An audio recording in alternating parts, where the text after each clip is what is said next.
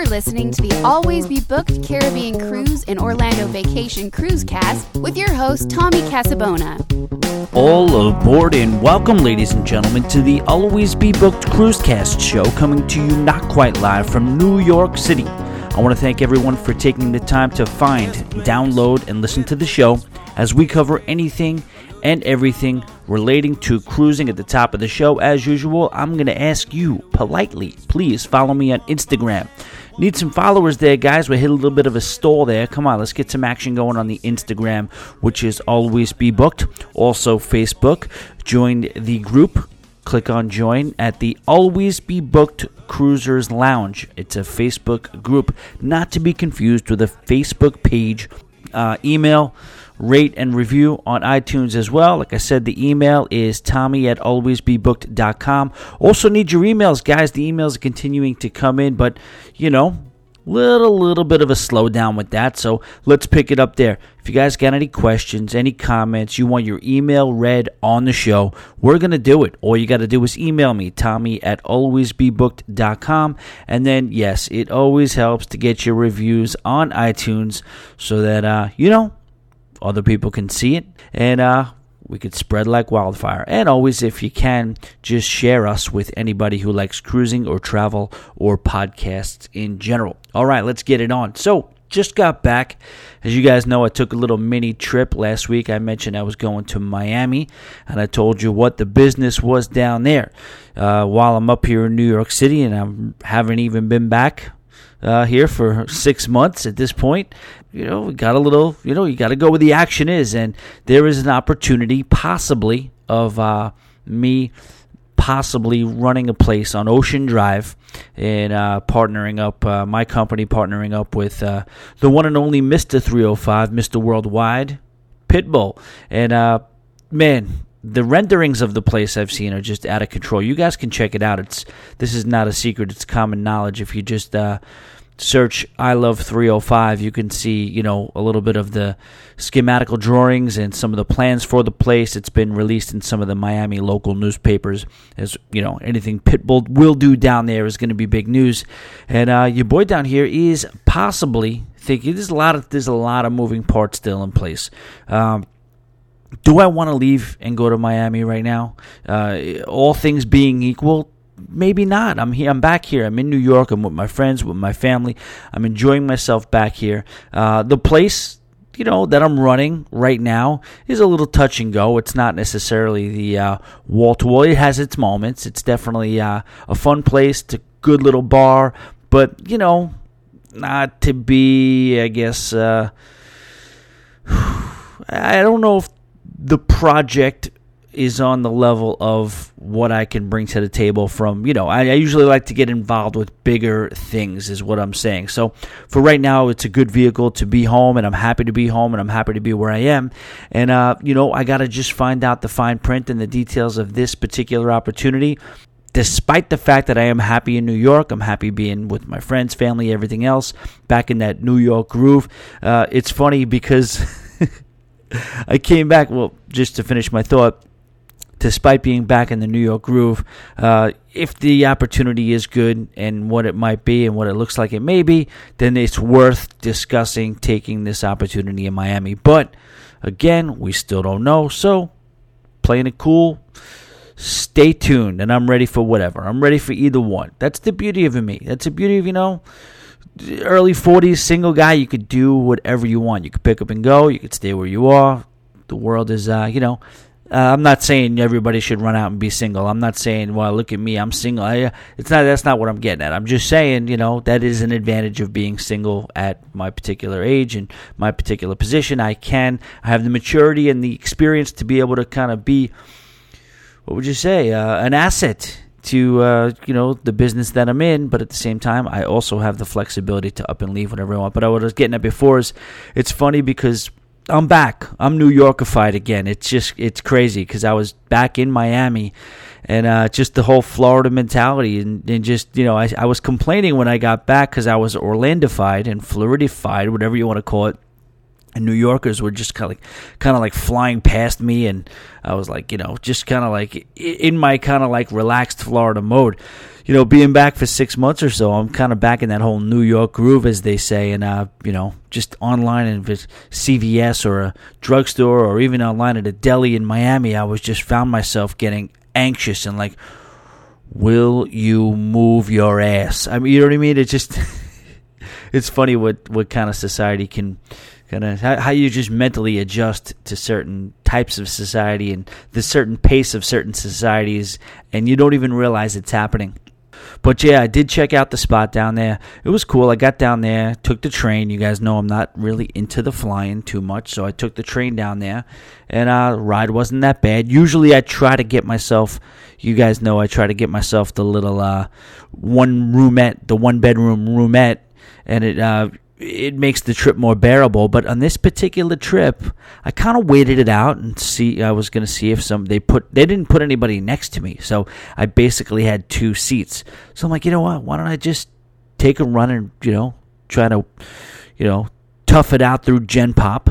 And that's what I did. I stayed in the coach class on the train and sprawled out over the 2 seats, watched a couple of movies, got some stuff done, got some work done, and it was cool. Got a lot of the research done for this podcast, so worked out.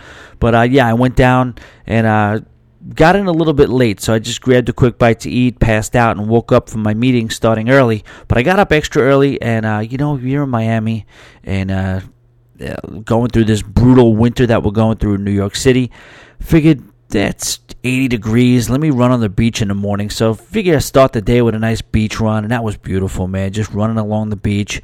South Beach has Ocean Drive, and then it has a little bit of greenery and foliage mixed in with the sand dunes, and it has intermittent openings, I guess, every couple of blocks or so. The beach is pretty big, so I think the part of the beach that's closest to where the openings are, that's closest to Ocean Drive, has a little bit of a flattened out area, so it's pretty good for running. So I don't know what I did. I probably did close to a mile and a half or so, and then I came back, got showered up, and started heading to my meetings. And it was interesting. It was kind of, things were kind of like going at you fast. The whole construction is in progress of the place, and I was immediately in there with people I didn't know, giving my input, because the people that I were meeting that I did know didn't show up yet. So I was just we're just thrown right into it. Where is this going? Where's that going? What about this logistically? What about that? And it was cool. It was cool. The place is going to be absolutely gorgeous. I mean, come on. If Pitbull is going to open up a large restaurant, bar, lounge, club, whatever you want to call it, on Ocean Drive, I mean, come on, the world is going to stop. What is it? Mango's is the spot down there, and this place is going to give Mango's a run. That's for sure. It's interesting, though, me being the half Irish, half Italian, looking way more Irish than Italian, just being down there, walking the strip, and I got to tell you, it's just, it's anything but Irish and Italian. It's completely Latin.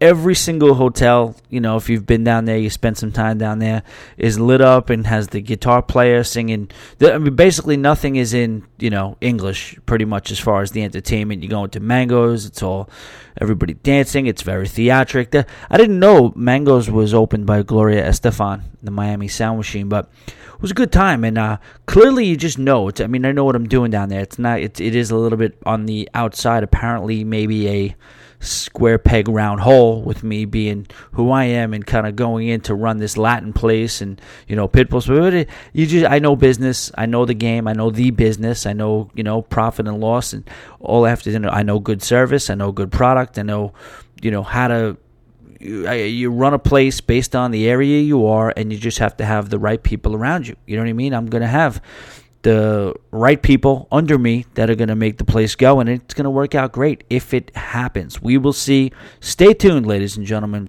All right, what else? So dry January. So I kept the dry January the whole month. I didn't have a sip of alcohol except for the one night in Miami. And why? Because I had to. Come on. I didn't need to. I didn't even want to. But meeting some people and kind of socializing and going out with people I was going to be in business with and working with, and everybody's kind of ordering. I had a couple of drinks. That's it. I had 2 or 3 drinks in Miami. What am I going to do? I'm doing this sort of dry January thing. People don't trust you. People, nothing. If you're a recovering alcoholic, God bless you. And you know what? That's what you should do. That's what you just hold strong. But I just wanted to be social. I didn't want to. I knew I was good. I knew I didn't fiend for a drink. I'm not like Drew, and I can go another month if I had to. But the purpose was just to step away from the booze for a month and just, not really to show myself I could do it because I know I can, but just to kind of keep things even a little bit. I did the holidays. You do find yourself having a couple extra drinks, a couple more than you normally do. I knew my birthday's coming up. I know I got the cruise coming up. So I just was like, you know what? January is a pretty good month to just sit it out and maybe detox, if that's what you want to call it. It's just physical, it's mental, it's a little bit of everything, and that's why I did it. But I did suspend it for the one day because I was out and I was kind of, entertaining and being entertained, whatever you want to call it. So just not to be a weirdo, I had a couple of drinks with these people. So kill me. But I'm considering it a success. Call it what you want. We actually are in February right now, technically. So sober January, dry January, whatever you want to call it, is over. What else? We had dinner at that place. You ever hear the place Prime 112 down there? It has to be the most successful, if not the most successful restaurants, steakhouses in Miami. It's just very, very funny scenario. You see, there have to be NBA players, right? You see guys, if they're 6'11" and they're wearing T-shirts to the nicest restaurant in the city, you have to pretty much think they're in the NBA.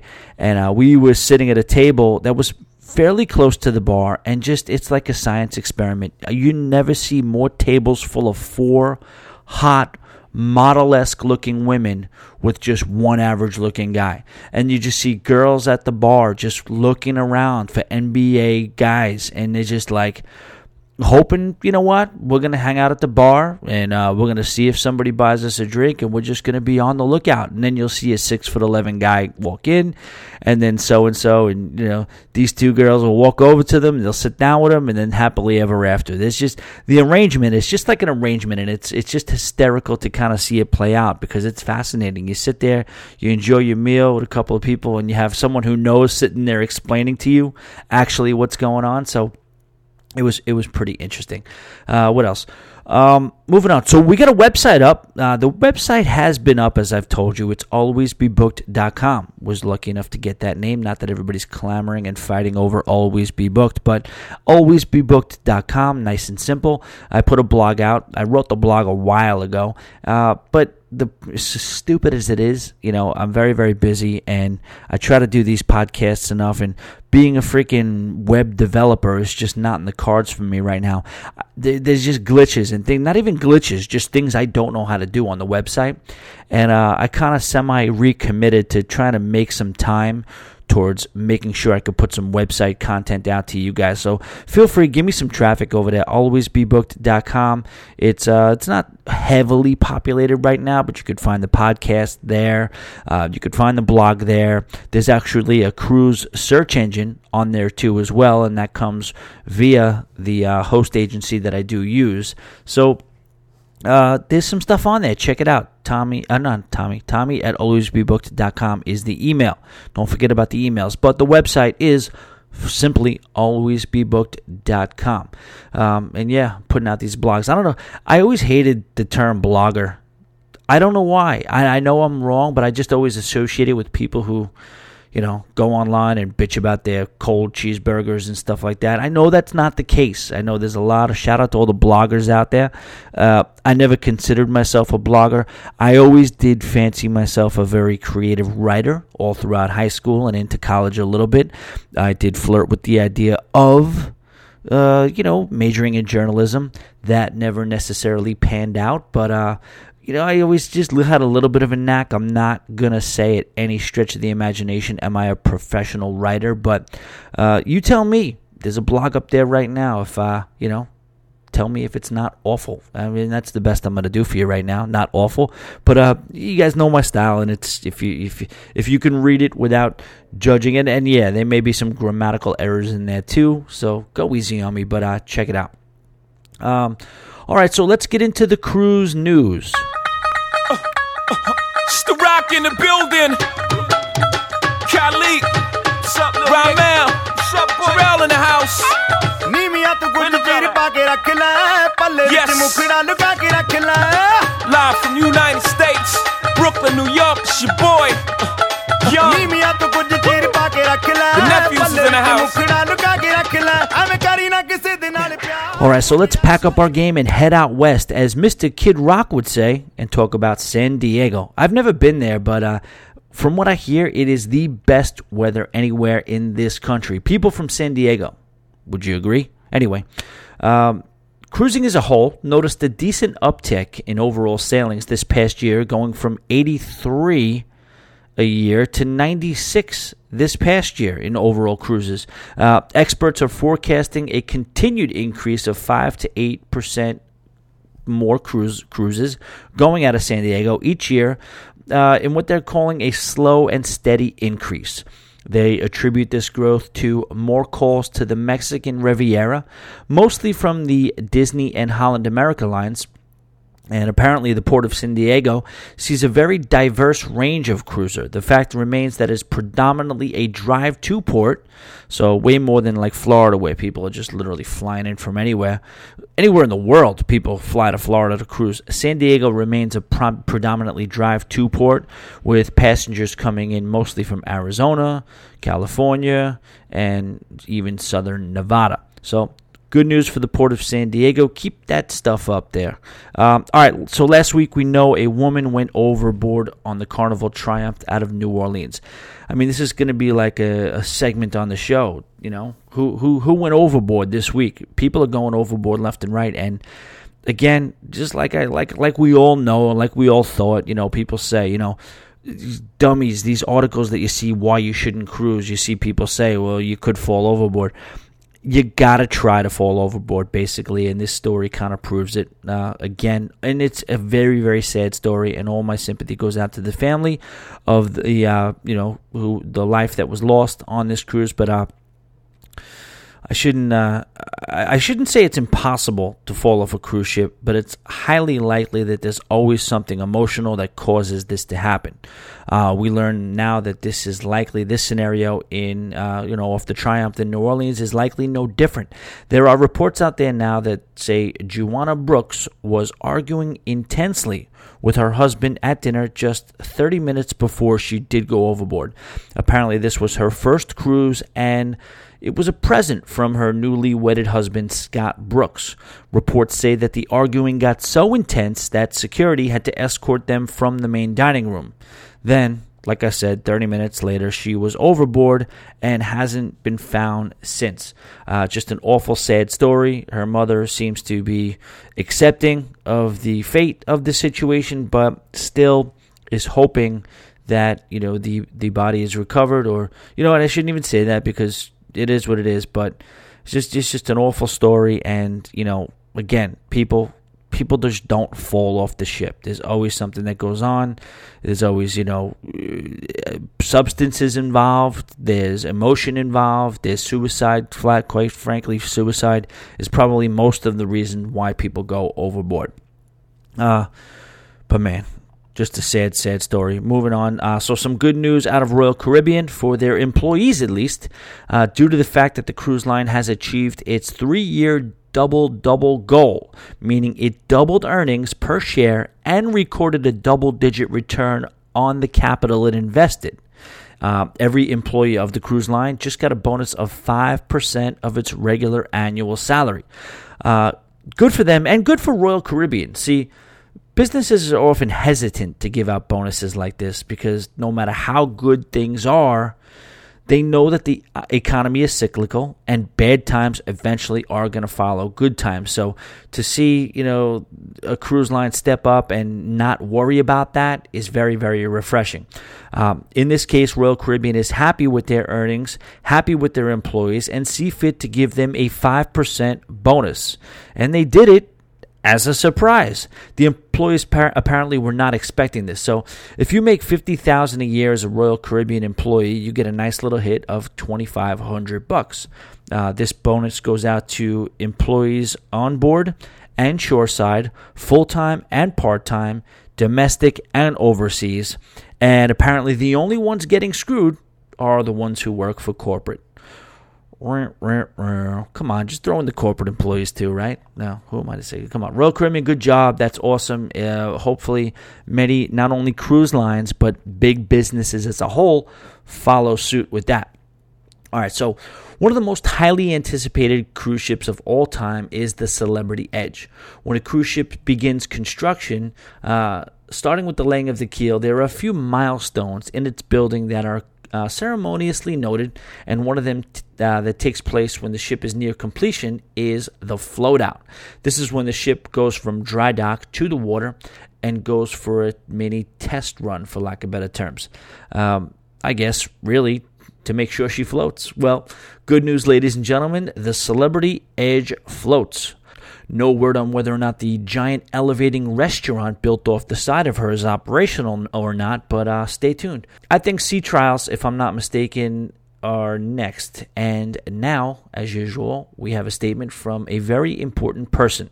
Quote, "This is truly an exciting moment for our brand," said Lisa Lutoff-Perlo, President and CEO of Celebrity Cruises. The float-out process marks a milestone in the building of Celebrity Edge. With the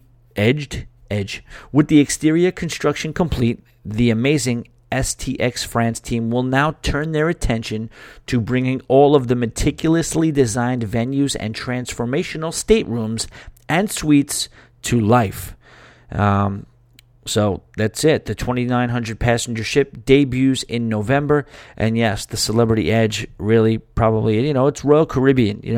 Royal Caribbean International is the parent company. So they don't do anything small, and Celebrity Cruise Line is known as the cruise line that is a little bit, how would you say, what's the best word, fancier, a little bit, one level above, not quite ultra luxury, but also not quite mass market. It's in that little space there with Princess and Holland America, just a little step above the big three, and you gotta assume that they're gonna bring the heat, right, from the what do you call it, the lawn club and all that other stuff, that restaurant, that one venue that looks incredible, the tropical rainforest looking venue, and that, again, there is a freaking restaurant or just general use area, multi-use area, that is just sitting on the side of the ship that just goes up and down on a track off the side of the ship. It looks like it fits about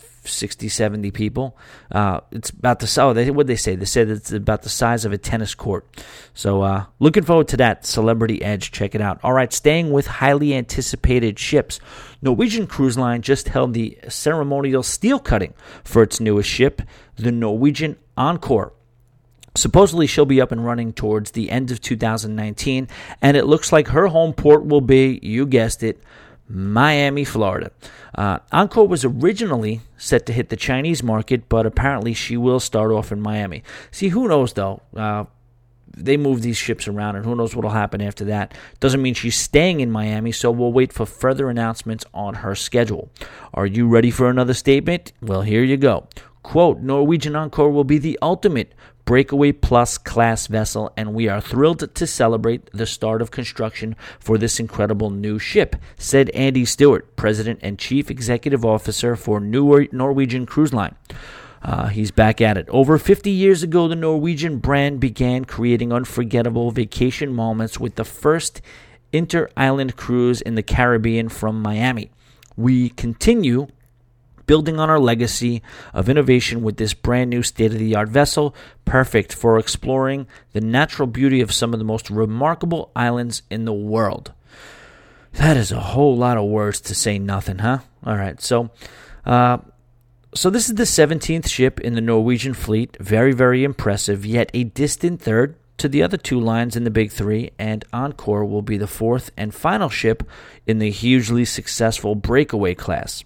I think they do have designs out there for the next few after that, and if I remember correctly, they're going to have that new age design, sort of like where the Virgin ships will.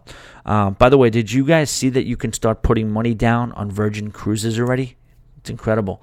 People all over Facebook clamoring, getting all excited that a cruise line that has no schedule, has no ships, will gladly take their money. All right. One more story here. Good news for ladies, gentlemen, and shut-ins of all ages. We are happy to announce that the official Harry Potter River Cruise is in play. This is going down this coming summer and will be a round-trip sailing from England. Now, bear with me because none of this stuff is familiar to me, but along the cruise, there will be many Harry Potter-referenced destinations, such as Virginia Water. What is Virginia Water? Shame on you. You don't know what Virginia Water is? It's where Harry encounters Buckbeak. Also, they'll have Dorney Court, Picket Post Close, as well as Warner Brothers Studios for a behind-the-scenes Harry Potter tour. Windsor Court and Court Palace will... I'm sorry, I screwed that up. Windsor Castle and Court Palace are also on the itinerary. I don't know. Listen, I get it. I have zero knowledge or interest in Harry Potter, but you do know how much I love themed cruises. If you're a Harry Potter enthusiast, this is the river cruise for you. This cruise is going to take place on the 8 Did I say 8? I guess I said 8-passenger Magna Carta barge ship. That's right, 8-passenger Magna Carta barge. So I guess you better hurry. The cost for this trip will be a whopping $5,350 and will be based on double occupancy. So what is that? $10,700 a room, $10,700 a room. This will be a 7-night cruise and will take place twice ever. Not twice a month, not twice a year.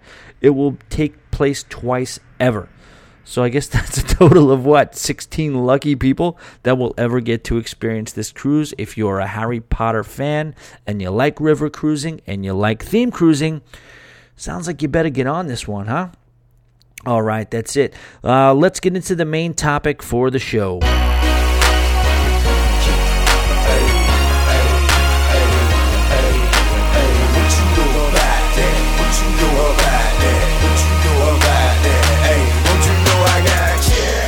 All right, so the main topic of the show is going to be all about me and my trip on the Freedom of the Seas.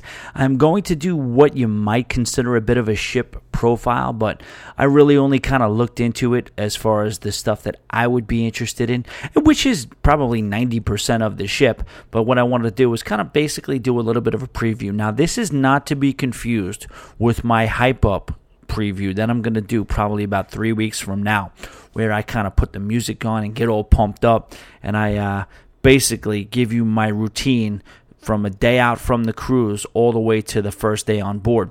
And a little bit more specifics will come out of that, a little bit more kind of tongue-in-cheek, it's going to be like a little bit more of like a hype podcast of me kind of getting all pumped up.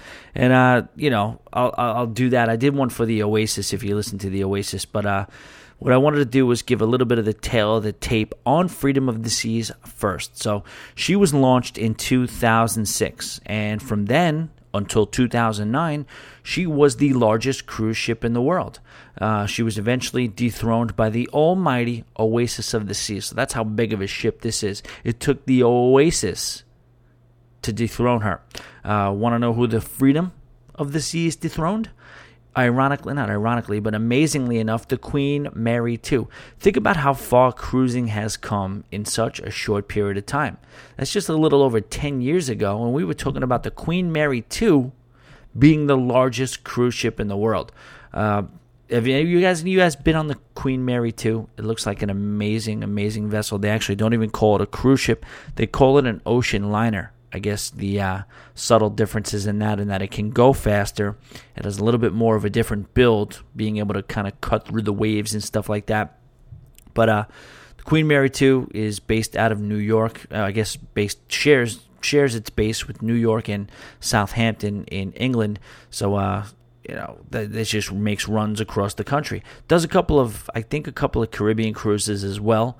But the Queen Mary 2 is a legendary ship, and it was eventually dethroned by the upcoming Freedom of the Seas cruise ship that I'm about to be on. So she is 1,112 feet long, and she is also 155 gross tons. She holds over 3,600 passengers and sails with approximately 1,200 crew. She is the flagship of the Freedom class, with also having Independence of the Seas and the Liberty of the Seas as her sisters. I think she was the first one, right? So those two ships are a little bit newer.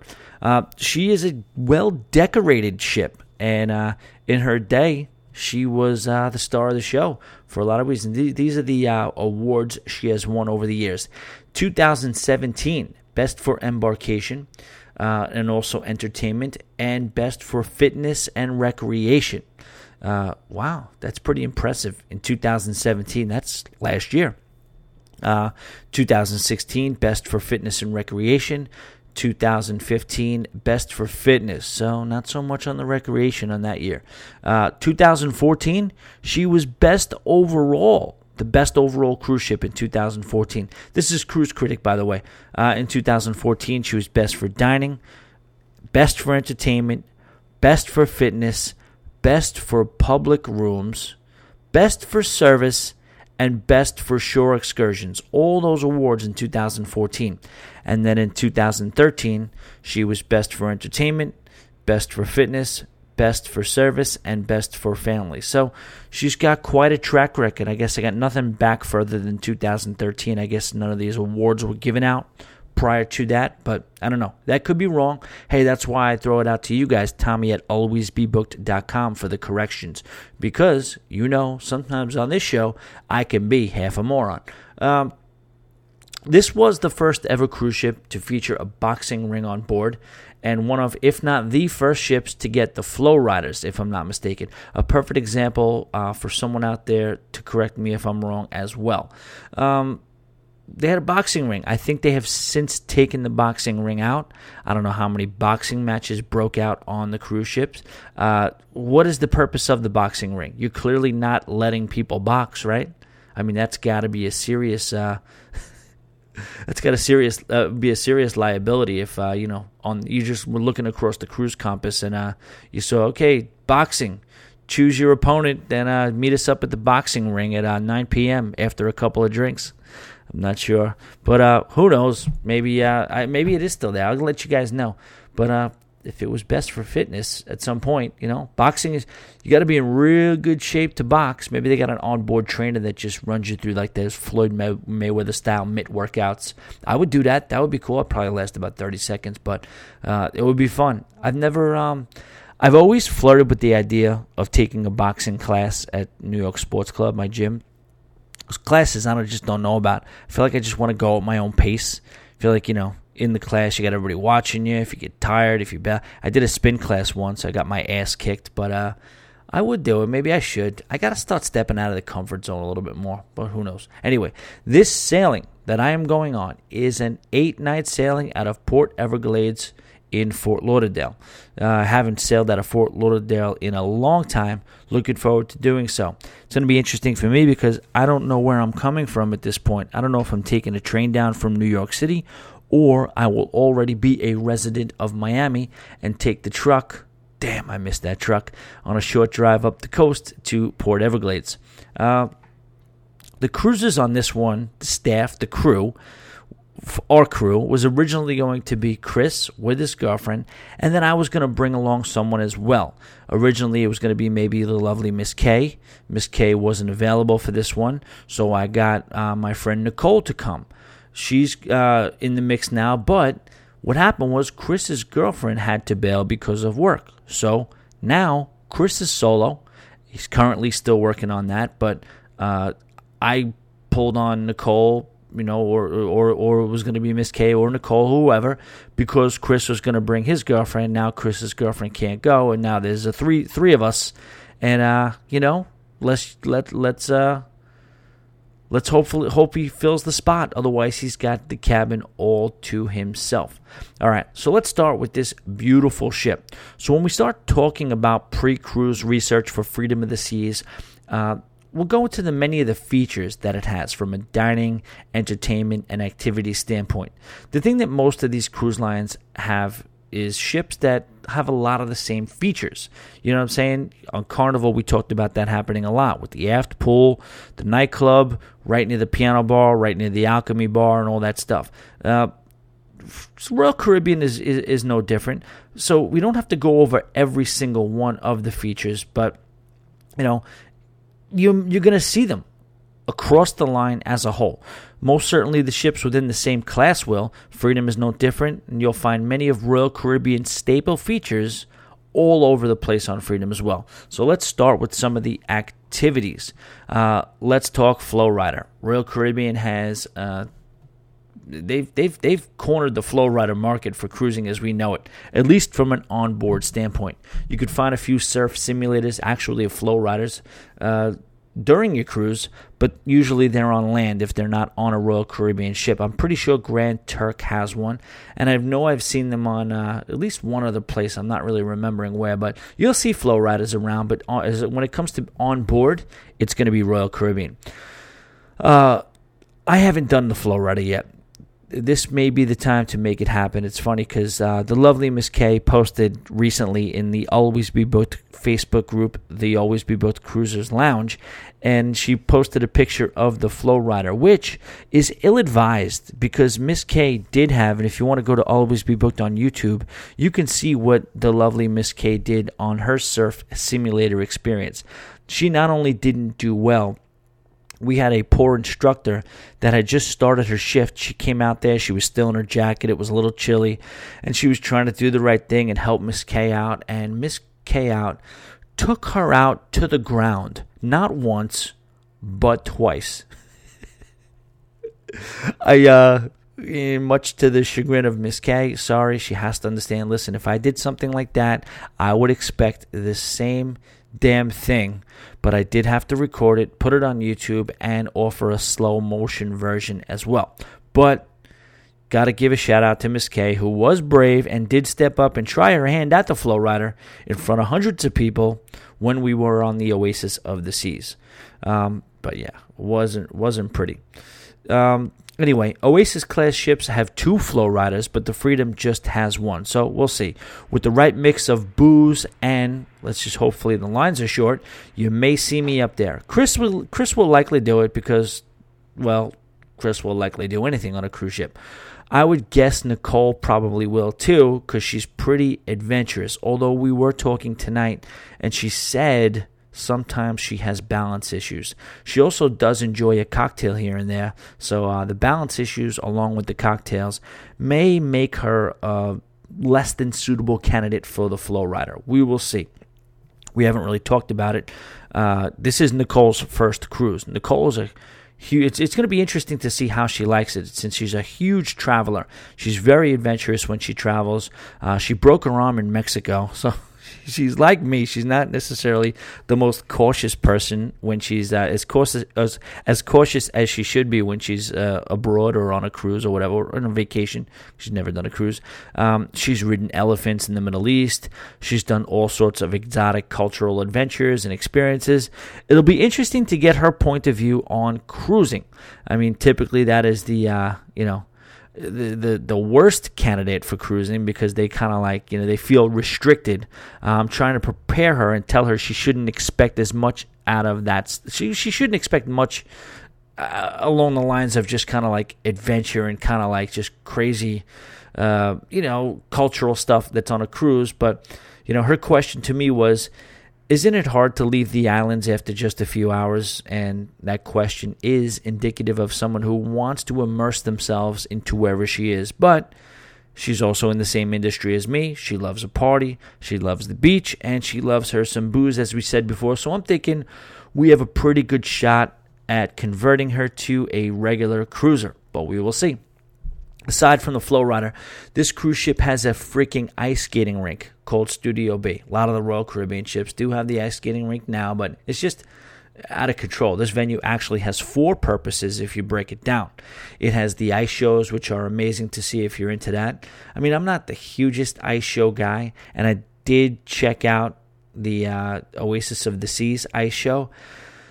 And I'll be honest, the first half of it, I had a couple in me, and it was after dinner, so I was kind of, weaning off anyway, but I almost did pass out. But the second half of the ice show, I don't know, it kind of came alive. So I definitely was impressed. And it's crazy how they find all this talent out there. I don't know if these people are like former Olympians or runners up, or who puts an ad out and says, I need ice skaters, and then just gets these ultra talented people out there that can do these triple axles and stuff like that. You guys impressed? I knew that word, triple axle. That's some ice skating talk right there, ladies and gentlemen. They also use the room for open skating, so they'll have sessions, as they say. So if you're confident in your ability to hit the ice and not twist your ankle, or not fracture your wrist, or not bust your lip, maybe you'll want to hit the ice rink. I don't know. That's another 50-50 thing for me. If everyone wants to do it, I'm in. If not, I guess I can kind of take it or leave it. The venue is also used for general use in the form of one-off parties. They'll do cooking classes there and things like that. It's a great room for that because of its size.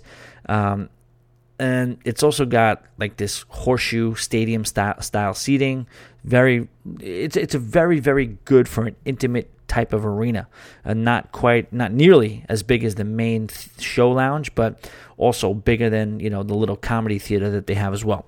The 4th purpose of this venue is to hold the world famous Quest Live adult game show, which is basically a game show version of Truth or Dare. Most cruise lines now do this in some form or another. They just give it a different name. And despite how cheesy it sounds, and despite how many times I've seen it, it really is still some really good entertainment. Some people love to spectate, some people love to participate, but really anyone who goes to this thing has a lot of fun. My opinion is that the best way to enjoy it is to convince someone that you know to do it so that you can sit back and live through them doing it, but you don't have to embarrass yourself. Let them make a jackass out of themselves.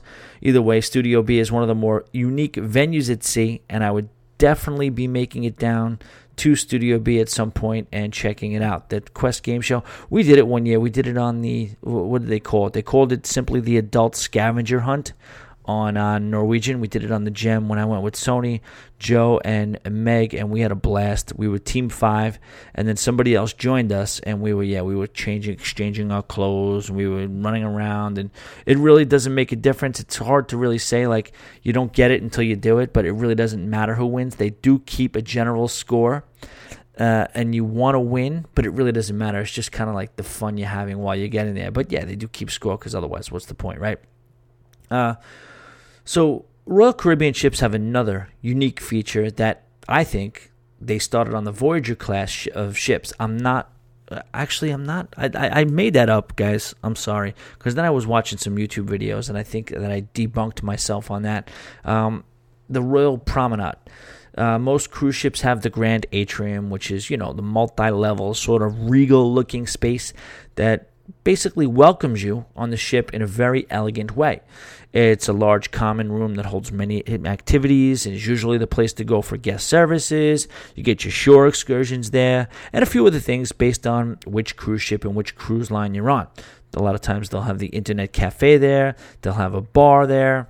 They'll do some events there at night, but it's not necessarily the craziest, most lively area for the most part. But it is kind of like the central hub when you do get on the ship, and also when you need to talk to somebody at customer service. The Royal Promenade comes across with some mixed reviews, and that's what they do as far as Royal Caribbean goes. They take a little bit of a different approach. A lot of people think it reminds them too much of an American shopping mall, but I'd say the majority of cruisers love this space and consider it something that really, really enhances their cruise experience. The room, I mean, if you could even call it that, is a multi-leveled room, and it runs across almost the full length of the middle portion of the ship. It kind of even makes you forget you are on a ship at certain points. And this is where I would say a lot of the bad reviewers say they don't like it. Me personally, I'm just impressed with the fact that they can put something like this on a cruise ship, and I really like taking advantage of all its functions. They have a lot of their food and drinking establishments, well, mostly drinking establishments. They have a lot of those venues there, and they also have their future cruises desks there. They have tons of shopping, which is another knock. I mean, I'm not going to lie. It can be somewhat of a mission dodging all the people trying to sell you watches and sell you gold by the inch and stuff like that. All you want to do is get from one end of the ship to the other, and you got people, oh, sir, have you got your tickets to this? Would you like to see a T-shirt? Would you like to see some, jewelry or, luggage or whatever it is? But it also does have the Cafe Promenade. It's got Sorrento's Pizza, which I will not pull any punches on this one here and basically say is awful. You know that saying, they say having sex is like pizza. Even when it's bad, it's good. It should be sex is like pizza, except when it's Sorrento's. The Royal Promenade is also the place where they are trying to drive you toward at night. It has the famous DreamWorks Characters Parade. This is Royal Caribbean's version of like a deck party. And the characters are like Royal Caribbean's version of like the Disney characters. All the entertainment staff is on hand at the promenade at the nights when they do like the main parade. The cruise director's there, the senior staff is there, and they host this parade/dance party that is supposed to be basically the grand finale of your cruise. I will say it is very impressive. It's just not really my thing. I know a lot of adults out there are into Disney type stuff, and I honestly really don't knock it at all. I just personally can't get into it. Disney, DreamWorks, pro wrestling, none of it really does it for me personally. But I will be there, and I will enjoy it to a certain degree. Nothing like the experience of Norwegian's breakaway class in Spice H2O, but again, it is a fun time, and at least I will be stopping by before I head out to whatever else is going on late night on the ship. But part of you has to kind of, this is what they do. This is their thing. This is their bread and butter. And you should always, I highly recommend checking it out. They say, try to grab a seat at the Sorrento's because they have outdoor seating there, or maybe that English pub that they have, some of the outdoor seating that they offer there. Grab a seat there and you won't miss a trick, or just pop on the second level and you can kind of look down on everything. They got the DJ out there, they're scratching, the cruise directors in costumes. It's a cool little event. All right, so let's start walking around the ship, I guess, for lack of better terms, virtually walking around the ship. So on deck 13, they got the Saint-Tropez deck. It's basically a sun deck. You know that deck that's a couple of decks higher than the Lido deck. It's not really much going on. It's just for those hardcore sun people. Also on deck 13 is the sports complex. Royal Caribbean, as we know, is the WOW ship. And it prides itself on having the newest innovations in cruising. But it's also known as the cruise line you want to be on if you want to stay active. The sports complex on deck 13 is where you'll find the rock climbing wall, you'll get the basketball court, you'll have the flow rider, and the golf simulator, and I think the miniature golf is up there as well. There's also a couple of bars and retail shops up there too. They have the Wipeout Bar, which I tend to gravitate towards because it's just high and you get a really, really good view of the entire sea. It's kind of like my style. I just like to have as much of a view of the sea as possible. Call me crazy, but I'm on a cruise. I like the damn water, no? Going down to deck 12, we got the jogging track. There's some more area for sunbathing, and that's where you'll find, that's like that one level over the Lido deck. I think, it's got that ever popular throwback burger joint. Johnny Rockets is on 12, so I will definitely be checking out deck 12. You guys have maybe seen me on Instagram host some polls, trying to get people to. I'm trying to pit Guy's Burger Joint up against Johnny Rockets, and I have to say, Carnival's Guy's Burger Joint absolutely blows it out of the water from the standpoint of just the poll. I will guarantee, personally, be able to report back on that. I remember having Johnny Rockets on the Oasis of the Seas, but honestly, I don't really remember it. I just feel like Guys took its model more from like the Shake Shack with the rustic kind of patty. And listen, what do you want in a burger? You hate to say it, but you want a greasy burger. That's what makes it taste good. But we'll see how Johnny Rockets does. You do have to pay a little bit extra to get the eats over at JR's, but it will be well spent, I would imagine. All right, so Deck 11 has the Solarium. Now, the Solarium is a little bit of a step down from the not a little bit, probably more like a lot of a step down from the Quantum and Oasis class ships, in that it doesn't offer that amazing panoramic semi-covered glass ceiling. It's also a little bit inward, so it's not also at the end, so you're not really literally seeing the horizon from the Solarium. It's still nice. It's still adults only, but it's just not as lavish as the updated, classes of the Royal Caribbean fleet.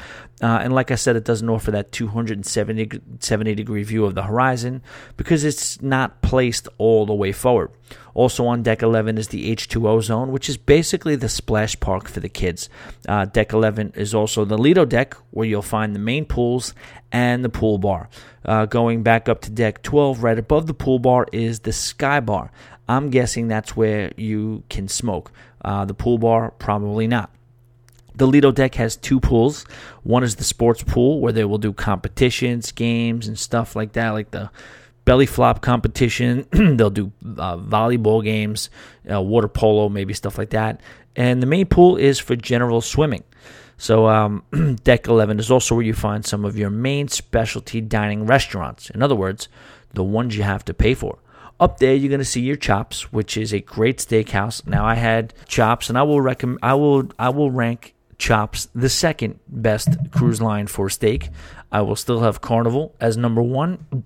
That was definitely, on the Miracle, the best steak I've ever had at sea. And the Splendor's steak is not too far behind that. Chops was very, very good. They do the whole thing. They got the good side items as well. They had the lobster mac and cheese. They had the cream spinach. All that stuff was legitimate. But the steak, it just didn't have the same level of flavor as the one on Carnival. But both of them are definitely better than Cagney's on Norwegian. No offense, Norwegian. Norwegian is awesome. But, yeah, you do come in third place when it comes to the steak. They also have Giovanni's. Giovanni's is the Italian restaurant on Royal Caribbean that is not to be confused with Sorrento's in any way, shape, or form. Eat at Giovanni's. Do not eat at Sorrento's. I think most of the newer ships on Royal Caribbean have replaced Giovanni's with Jamie's Italian, right? Partnered up with Jamie Oliver. Nothing says more Italian than Jamie Oliver, right? Anyway, he's a professional chef, so he's probably very, very good at cooking all types of food. In this particular case, he's on Royal Caribbean cooking Italian, and I'm sure it's out of control good. But again, not they replaced the Giovanni's. But either way, do not eat at Sorrento's. You'll also find Jade, which is the sushi restaurant on Freedom. Not a specialty restaurant, but also on Deck 11 is the world-famous Windjammer restaurant, which is Royal Caribbean's buffet option. The gym and the spa are also on Deck 11. They look good, but nothing really to write home about. You see a lot of the newer ships, even the Splendor, the Carnival Splendor, that was a big spa ship. But a lot of the ships, newer age ships, 2009, 2010 and beyond, have put a huge focus on the gym and the spa. And, they do those thermal spa packages. I think Freedom missed that. And I think they pretty much just have the basic gym and the basic spa. Well, yeah, it was a great spa. You can still get the hot stone massages and the acupuncture and all that stuff. But I don't think they brought the thermal suites and the thalassotherapy pools that a lot of the newer spas are offering, across the board pretty much. As always, Royal Caribbean does a great job with the kids and the teens with stuff like nightclubs, camps, and arcades all over the ship. I'm not going to spend a ton of time analyzing them since we aren't cruising with kids or teens. Like I said, this is mostly about the cruise that I'm looking forward to, and I'm previewing my own cruise with Nicole and Chris. But for those of you who are, rest assured, you guys are well taken care of on the Freedom of the Seas. The kids are going to have, and the teens are going to have absolutely plenty to do. You have some lounges up on Deck 14, which includes the Viking Crown Lounge, Olive or Twist, which also acts as the ship's late-night disco. I guess there was a nightclub on this ship, but now Olive or Twist is a lounge during the day and the disco at night. I feel like we got to stop calling it a disco, right? I don't know. Maybe not. We still call it an album when a recording artist puts out new material, right? We call it an album. There's no other word for it. So, all right, fine. Let's go with Disco. Why complicate it? Cloud 9, 7 Hearts, and the ultra-exclusive Diamond Lounge is also on deck 15. And there's a chapel in case you get extra hammered and think getting married is a good idea. I don't envision myself spending a ton of time up there. Can you just get married up there? I don't think so, right? It's just a chapel. You can't just marry yourself in a chapel. You'll have to bring your own officiator. How do you call it? Minister, priest, someone to officiate the wedding, someone who's licensed to marry people. You'll have to bring your own. BYOP, bring your own piece. Huh. All right, let's shoot back down to get deck 5, which, well, like we mentioned before, the Royal Promenade. The other thing I love about the Promenade that I didn't mention before was the Promenade View staterooms. There are 3 levels of those, and to me, I don't know, they just give a little bit of a New York City vibe for some reason. Obviously, the balcony cabin is ideal, but instead of just a basic inside cabin or even an ocean view porthole, I think it's kind of cool if you can open your curtain and kind of people watch from your own room. It kind of opens everything up a little bit, gives yourself just a break from the standard inside cabin. You can relax, you can have the TV on, you can check out what's going on the cruise ship's main nerve center, which is the Royal Promenade. And right now I have a standard inside cabin, but I'm going to price out a Promenade View inside as well. Who knows? I'm going to price out a balcony too. I don't think I'm going to end up in the balcony. I think it's an extra, probably at this point, an extra $700 or $800 to jump into the balcony. But I think we might be able to do better with a Promenade View inside stateroom. I'm going to check that out. Along the Promenade, you'll have Leonardo's, which is the main dining room. You'll also have Isaac's and Galileo's. While these are actually labeled as 3 separate venues, it's pretty much 3 decks of dining that almost look like one. And it looks like one of the nicer main dining room setups I've ever seen.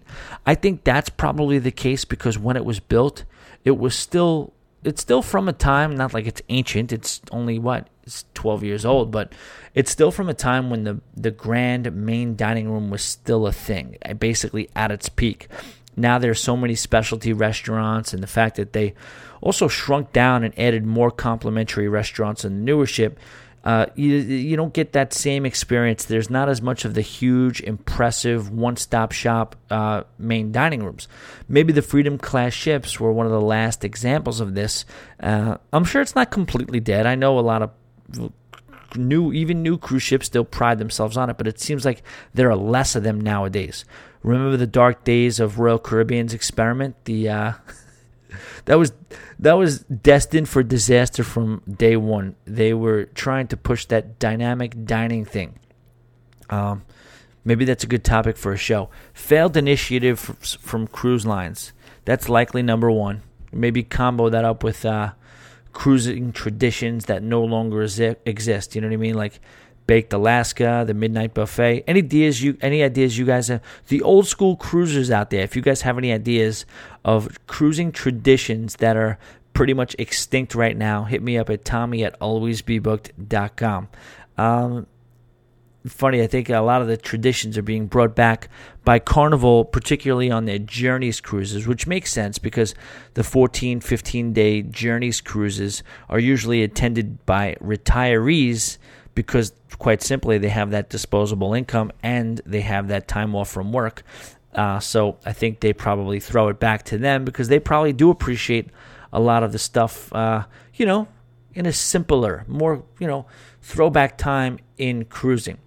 Anyway, along the Promenade, you'll find a bunch of venues for shopping. You'll find venues for eating, drinking. There's actually a Ben & Jerry's ice cream shop there, too. There's also a Promenade Cafe where you can get, your basics, coffee, sandwiches, and other deli-type stuff. And they have the Bull and Bear, which is one of my favorite places on any Royal Caribbean ship. Not because I'm a drunk, as much as because it's an actual English pub that looks and feels and actually smells like an English pub as well. They have live guitar entertainment throughout the day and evening. The guy in the Oasis, he didn't do a great job, and I'm hoping the live music in the pub is better this time around, but we shall see.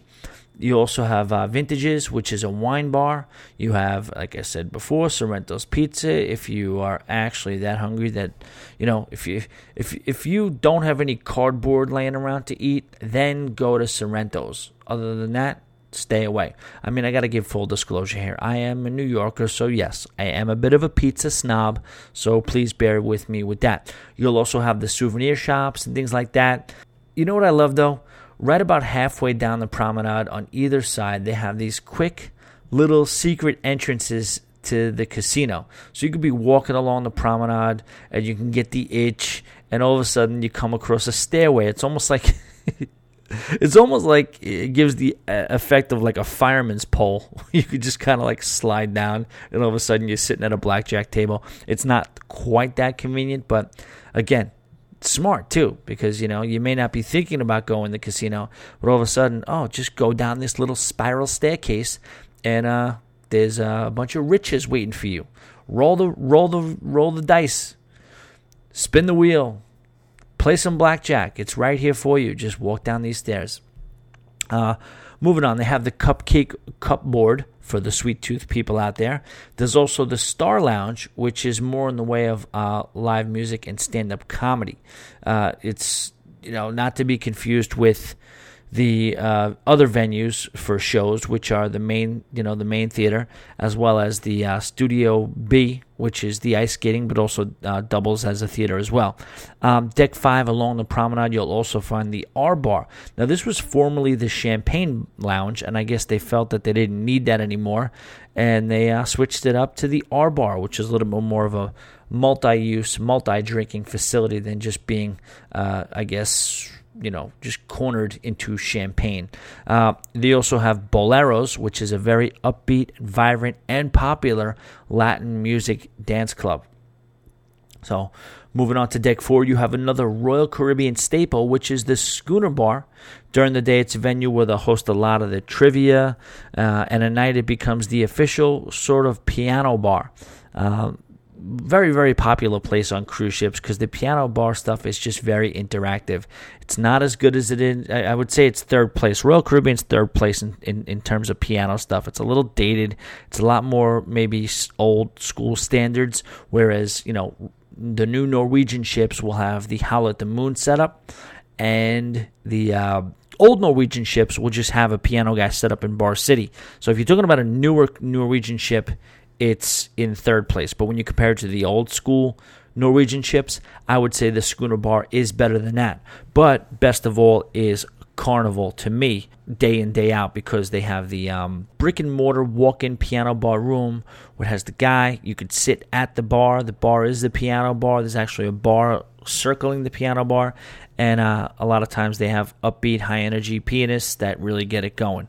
Again, all bets are off when you're talking about Howl at the Moon on Norwegian, but they don't always have that. They don't always have that on the newer ships, and they don't have it at all on the lower level or older ships. What else do we got here? We talked about Studio B, which is a multi-use facility. And that's it. So spanning decks 2, 3, and 4 is the Arcadia Theater, which is the main showroom. It's the largest venue and host to the main shows playing each and every night. Now, Freedom is not a brand new mega ship anymore, so you don't get the Broadway name brand shows, but you do get the Royal Caribbean original stage productions, which I do hear, full disclosure, are very skippable, and the guest entertainers, which could be magicians, comedians, acrobat, who knows what else. Those are kind of hit or miss. Deck 3 has a really cool venue called On Air. Now, it's pretty much a sports bar, but it also dummies at night as a karaoke lounge and a live music venue that is very, very popular. All right, so that's pretty much it for the ship. This was really not, like I said before, meant to be an actual ship profile. As much as a cruise preview for the parts of the ship we're going to be going on and we're going to be looking at and we're going to be enjoying when we're on board. Now let's move over to the shore excursions. We are hitting up 4 gorgeous ports of call on this particular cruise, which are St. Kitts, which is a ding-ding-ding first-timer, St. Martin, done that a few times, San Juan, done that a bunch of times, and Royal Caribbean's private resort area on Labadee, Haiti. Ding, ding, ding. First time. What's with the ding, ding, ding? I don't know where I come up with that one from. I have no idea. Sorry. It's crazy. I feel like I've kind of been to all of the ports, and it's kind of cool that there's still a couple out there that I haven't been on. What are some of the ones I haven't been to in the Caribbean still at this point? I'm trying to think. I have not been to Bermuda. I have not been to some of those real far eastern and southern ones. St. Lucia, I haven't been to. St. Croix, I haven't been to. I haven't been to Bonaire and Barbados. I haven't done the South American run. I haven't done Cartagena, and I think that's really pretty much it. I think I counted it at one point. It was like 25, 26 islands I had been to in the Caribbean. But listen, that's not very interesting to you, is it? Who's keeping track? All right, so let's start at the top. St. Kitts. Now, I'm really looking forward to this because I am a sucker for all things Virgin Islands. You guys know I love St. Martin, St. Thomas. Those are probably 1 and 2 when you're talking about my favorite islands. I just love the greenery. I love, obviously, the crystal clear blue water. And mostly, I love the rolling hills and the topography. You just don't get that in the Bahamas or Florida.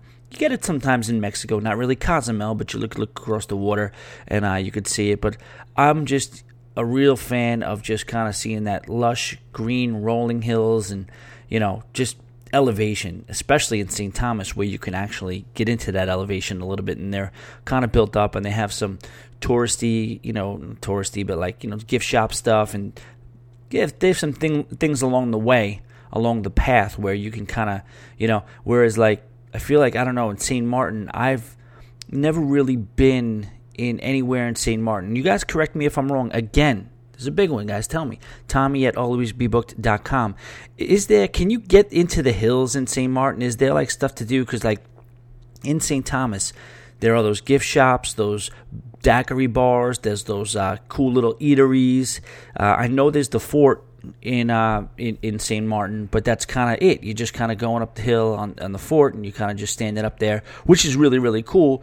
But I just love the whole kind of driving through, taking a tour, watching the world go by type of thing on a safari in an area where you're going to destinations up at the top of the hills. Do they have that in St. Martin or anywhere else, or even St. Kitts? St. Kitts. So getting back to St. Kitts, I've looked around at some of the things to do. And we haven't laid out a specific. We actually are leaning towards something in St. Kitts. But here are some of the things I do have my eye on. So you have a general island tour, which is always a good idea when you haven't been there before. Because a few reasons. A, they're typically not that expensive. B, typically they give you the run of what is on the island as a whole. And St. Kitts, they bill it together with St. Kitts and Nevis. So there's actually 2 islands, and you look at some pictures and you kind of see, you feel like you have, when you do those Google image searches about certain islands, you get a feel for what they're trying to push. And clearly in this particular port of call, they want you to see the topography. They want you to go to that Brimstone Fort, which looks amazing. I've been to a good amount of forts in the Caribbean, as you probably would guess. Cuba. Speaking of forts, that's another one I have not done yet. But, you see the pictures of the lush green grass surrounding the fort, and you could tell the architecture of the fort is just, top notch. And then you have this connecting, I don't know, what would you call it? I'm making up a word right now. It may be right, may not be right. I'm going to call it an isthmus. Isthmus? Isthmus. I'm going to stop trying to say that. But it's that, I feel like it's a body. No, that's a body of water, isn't it? What's a body of land, a small body of land that connects kind of 2 main islands? Or maybe it just doesn't. Maybe there is no name for it because ultimately it's just still one body of water, a body of land surrounded by water. So maybe it's still an island, but it narrows out between St. Kitts and Nevis, and you really get a good, and it's very, very mountainous along that pass, and it just looks beautiful, and there's tons of helicopter and drone shots of that. So a general island tour to get a good feel of what you're looking at, what you got in front of you, and the other thing is, like, you still get a good amount of your day. Typically, unless it's a real in-depth tour, they're not taking 6 hours of your day. They're giving you a couple of hours. Here's what you got. Now go do what you want to do, and you can kind of piggyback that island tour with something else. So that's something we're looking at. Something very, very unique to St. Kitts is this railroad, this scenic railroad tour that goes along the beach, goes along the town, goes along the mountains. Basically, it looks like it's like almost a perimeter kind of thing. I don't know how far it is, how long it is. I looked at the island a little bit, and I got a good feel of what the layout is. I don't necessarily know how much of that is covered by this scenic rail tour. It does look cool. I would absolutely try it, and it was the number one thing that I wanted to do on the list, but I kind of bailed on that when me and Nicole were talking, and we'll let you know what I'll end with what we probably are going to end up doing.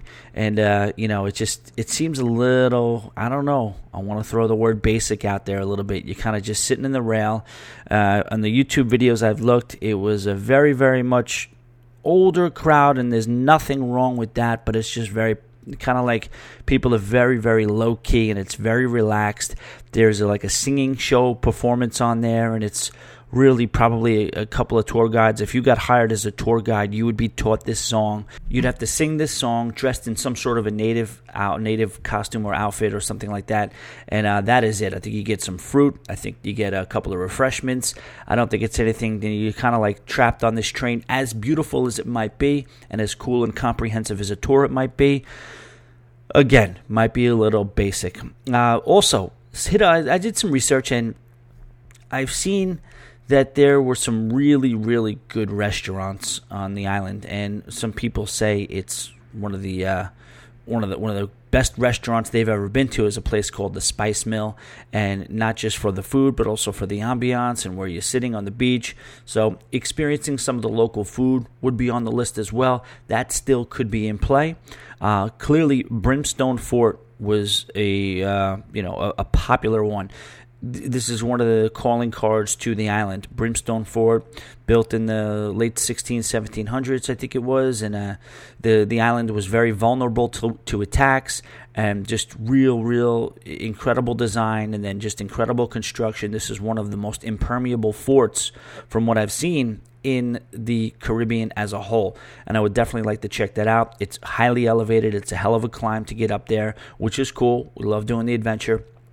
But again, you're just up there. Once you're up there, which is cool, but what's next after that? There's also something called the Bob and Elvis Party Bus. Now, that's kind of like maybe something that might be right up my alley. However, I would do that, but the school bus thing throws me off, which we'll get to later. We'll talk about St. Martin, but I don't know. I don't know. You're in the Caribbean, beautiful islands. You want that wind. You want that beautiful, that aroma, the fresh air. You want it running through you. You want to be able to take a deep breath and smell the salt. I don't know. Do I want to sit on a sweaty school bus with a bunch of drunk people? I'm not sure about that. But again, the drunk part, the drinking part, the kind of like flying around the island on a bus, that does sound appealing to me. And, I'm sure if you listen to this show, that doesn't surprise you very much. What we are going to likely do, and screw it. You know what? You only live once, and let's try it. Now, I've done some research on this, and there's definitely mixed reviews, and the only bad reviews there are from people who just really they didn't know what they were getting themselves into, and it is the volcano hike. What is it? Mi Amiga, something like that. I'm sorry.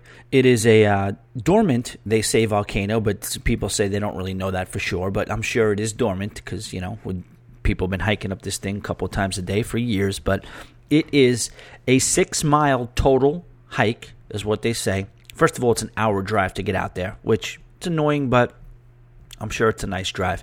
So it's about an hour drive to get out there. You see some sights. You get a little bit of a tour, a feel for the island. And once you get there, you drive as far as basically vehicles can go, and then you start your hike. And it's a total of 6 hours, and it is a 6.5-mile all the way hike, a round trip hike, and it gets to an elevation of just under 4,000 feet. So you are trudging uphill through trees, past, branches. There's a couple of tricky passes where you have to do some climbing.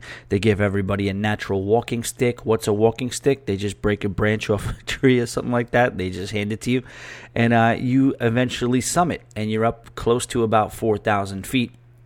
But man, once you get up there, and that's the other thing too, if it's a clear day. If it's a clear day, you overlook the huge crater, and the crater has been just completely vegetized, if that's a word. It's just like not necessarily like you would think of a crater on the moon or a crater in the desert or something like that. It's already filled with beautiful tropical rainforest, and trees and plants and bushes have grown in, and you're up and you're looking down, I guess what's like 700 feet, 800 feet into the crater from the top of this volcano.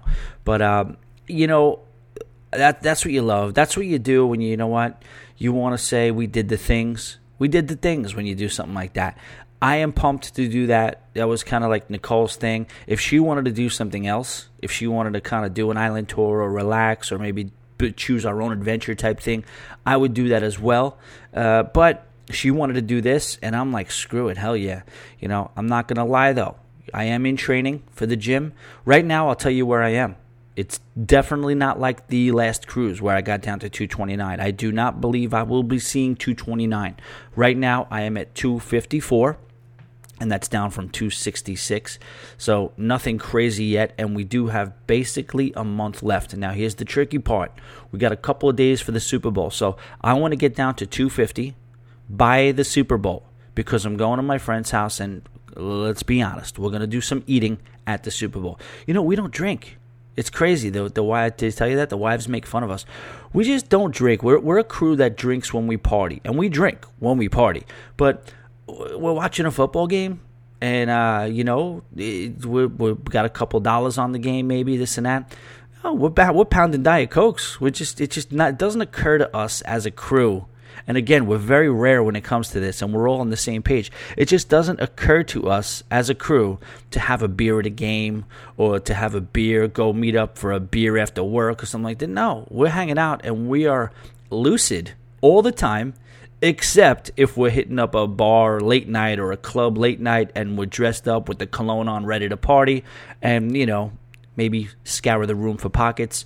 I don't want to say booze equals pocketry. That's not the case, because, just on the cruise, I'm pretty much smashed the entire week. But we just typically don't drink. Why was I saying that? Oh, because I'm going to eat. So I'm going to do some eating on the Super Bowl, probably shoot back up to 253, but then that'll be gone the first day. So from February 5th to March 3rd, I will attempt to lose, let's just say 15 to 18 pounds. Who knows? Maybe if I go hard, I could lose 20. And then that could put me close to, between 230 and 235. So probably 235 is more realistic. I was 229 last time, so there's not much difference between 230 and 229. But I think I'll probably be able to get to 235. What I am doing, and I've incorporated into my gym routine, which is a bitch, is that stair climber machine. Now, that big monstrosity. I don't know why they have to make that thing so big. You feel like you're like the king of the gym when you're walking on that damn freaking thing. It's like your head's almost about to hit the ceiling, and you're all higher above everybody. Can't they make a smaller, a little more compact version of that thing? But so that's what we're going to probably do, the volcano hike. It is 6 hours long, but it starts at I think 9, and the ship heads out at 6, so 9, 10, 11, 12, 1, 2, 3. So we should be done with the hike around 3, so we'll have a couple of hours to maybe get something good to eat, maybe have a drink. And I looked it up, and me with my freaking sunsets. The sun is going down at about 6:18 that day in St. Kitts, so it's going to be beautiful, man. It's going to be a beautiful hike. We're going to have those endorphins running and the adrenaline running from the hike. I'm sure we'll hit the freaking hay hard late because we'll be exhausted. But right off the hike, there'll probably be a good amount of adrenaline. We'll probably be feeling good. The sun will be going down, a couple of drinks. And, we'll have a beautiful, beautiful sail away. Looking forward to that. St. Kitts. All right, moving over to Old Faithful, St. Martin. You can't go wrong in St. Martin, ladies and gentlemen. This will be probably my fourth trip to this gorgeous island. I've told you guys before that I love it here, and mostly for the natives, the cab drivers, the tour guides. Here, they got a pride and they have a passion for their island like I have not seen anywhere else. I know most of you heard me say that. They live in paradise, and it's just refreshing to see that they know it. Whereas, I'm not going to lie to you, St. Thomas, while I love St. Thomas, the island, when you get in a cab and you get on a safari taxi, it is a little bit business. It's a business transaction. Every once in a while, you grease the right guy, you'll get a nice situation, but you have to show the money. The minute you sit down in a cab or a tour in St. Martin, they are just greeting you with a huge smile. They start talking. You can't shut them up about how beautiful their island is and how proud they are to live there. All right, so let's talk. Maho Beach is always an option, especially when you're cruising with people who haven't seen the plains land. I haven't been there since the hurricane, so I am a little anxious to see it. Anxious meaning a little semi-nervous. I wonder how noticeable the damage will be. The Sunset Bar and all the other areas around it. So you also have Orient Beach, which is also strongly considered, aside from it being the most beautiful beach I've ever been on, the others with me also have not seen it, and I'd love to show it to them. And even though I'm not a huge beach guy, there are plenty of things I can do there. You can hang out on the beach. You can get the you can get the umbrella for my translucency, and you could eat and drink. I definitely get a jet ski, although it's not the best jet skiing in that little bay there. The water is very, very choppy on Orient Beach, and it makes for it to be a little bit tough to really open up on the jet ski. And if you're going to wear a jet ski, don't wear a jet ski. If you're going to rent a jet ski, wear a pair of sunglasses or something like that, because again, like I said, you're just constantly battling the chop, and it's just splashing you, and you guys know the salt splashing in your eyes, kind of annoying.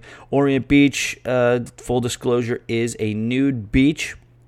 Half of it's a nude beach. You have the regular Americanized side, I guess, because that's just, you have to cater to the Americans. When it's pretty much 80% Americans on these cruises, they try to naturally cater to that. So the other side is clothing optional, and the truth is, again, it's not sexual at all. I can promise you that. It's not, and if it was, that would be great. You know what I mean? But it's not. You'll see very attractive people with no clothes on. You'll see 50-year-old man ass drooping down. You'll see, elderly people just with no clothes on, because that's just kind of like the French way, the European way in some ways, and that's just what they do. You don't really feel like, you don't really, it is what it is. It's just that's what they do. What else about Orient Beach? Like I said, it is and I know I haven't been to Trunk Bay, I haven't been to St. John and things like that, but I've been to Megan's Bay, I've been to Coki Beach, I've been to some beautiful, beautiful places, but Orient Beach on St. Martin is one of the most beautiful places I've ever seen, just from an aesthetic standpoint. The one thing you have to realize about St. Martin, though, is they do hustle you. You will get the women walking around with the trinkets, walking around with the dolls. There's a cool doll that they have. I never bought it, I'm not going to buy a doll, but it's a double-ended doll where you can turn it over, and all of a sudden it's a French girl, and then you turn it over again, and it is a Dutch girl. So, like, she'll be wearing a Dutch costume, and then you flip the big, bulky dress up the other way, and all of a sudden it'll be reversible, and you'll see a Dutch girl.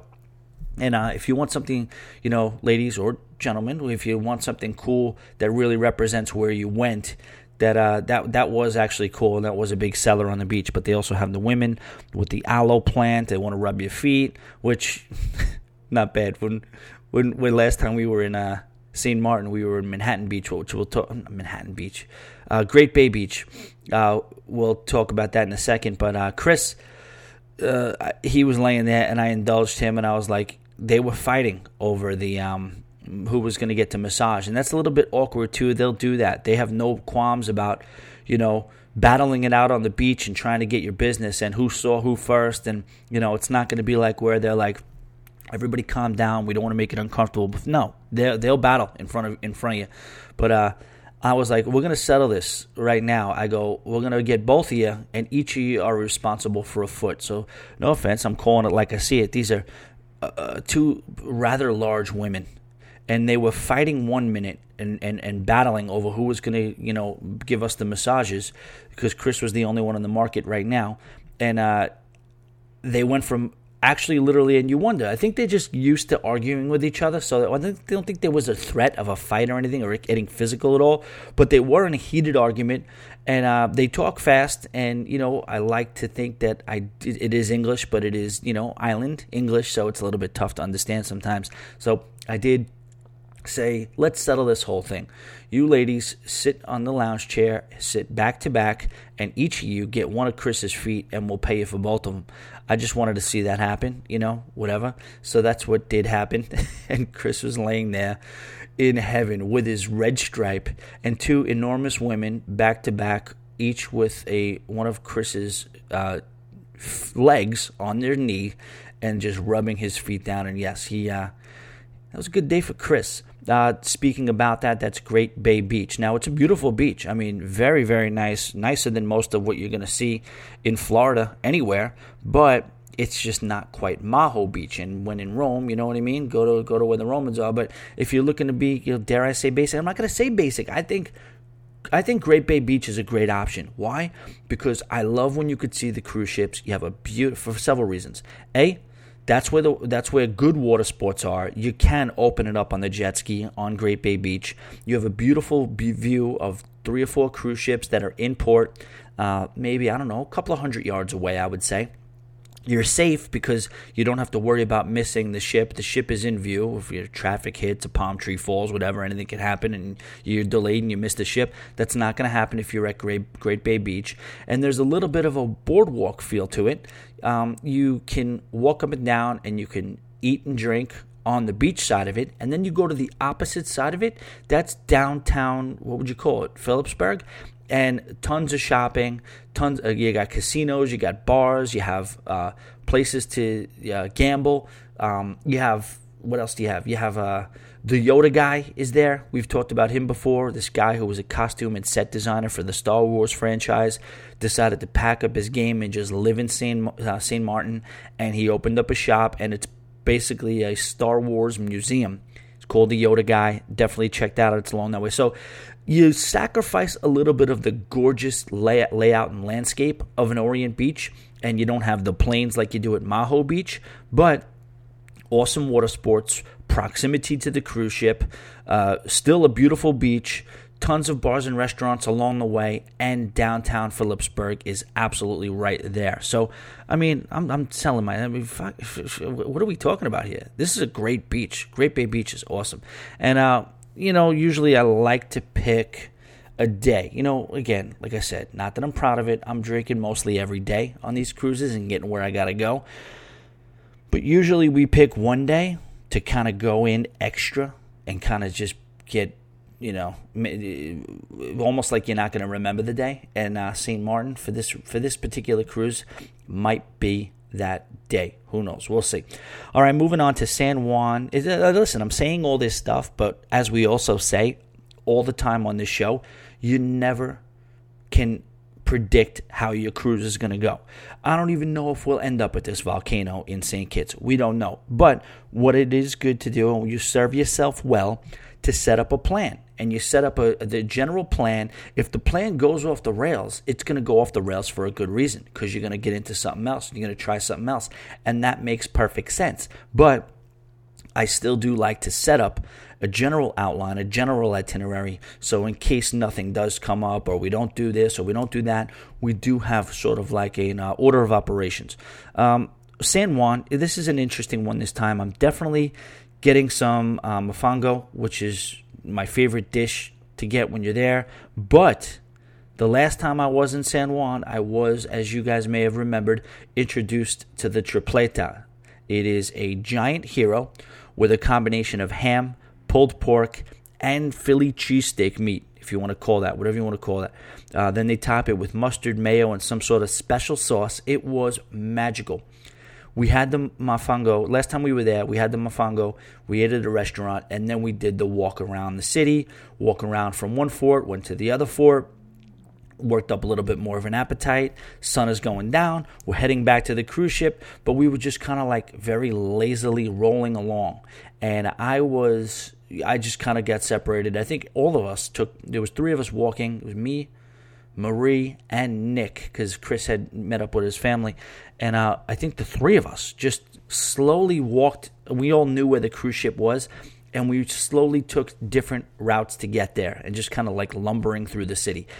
And I came up across this truck, and it said Tripleta. And I remember Marie was doing some online research on San Juan, and she was hell-bent on getting one of these. Now, they went to Senior Frogs. His cell phones work. I told them where I was. I told them I found the Tripleta truck. They said they weren't interested. They were already into the drinking. Let's because they had met back up with Chris, and they were all drinking at Senior Frogs. I don't know. I wasn't so interested in drinking at Senior Frogs at that moment. Shocker. But I saw the Tripleta truck. I was like, well, I'm going to get one. So they made one for me. And the thing was the size of the full length of my arm pretty much. And the width of my head as well. So it was a giant freaking sandwich. So I'm like, this is perfect. So I'm going to eat half of this. And I'm going to just bring the other half back so they can experience the Tripleta. It was so good that I don't know what happened, guys. The whole thing disappeared. The whole thing was gone. I can't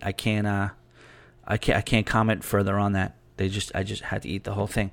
The thing about San Juan this time is I think we're out of there at 2:30 or 3:30. So we're getting in at 7. Listen, I'm not, I've been to San Juan a bunch of times.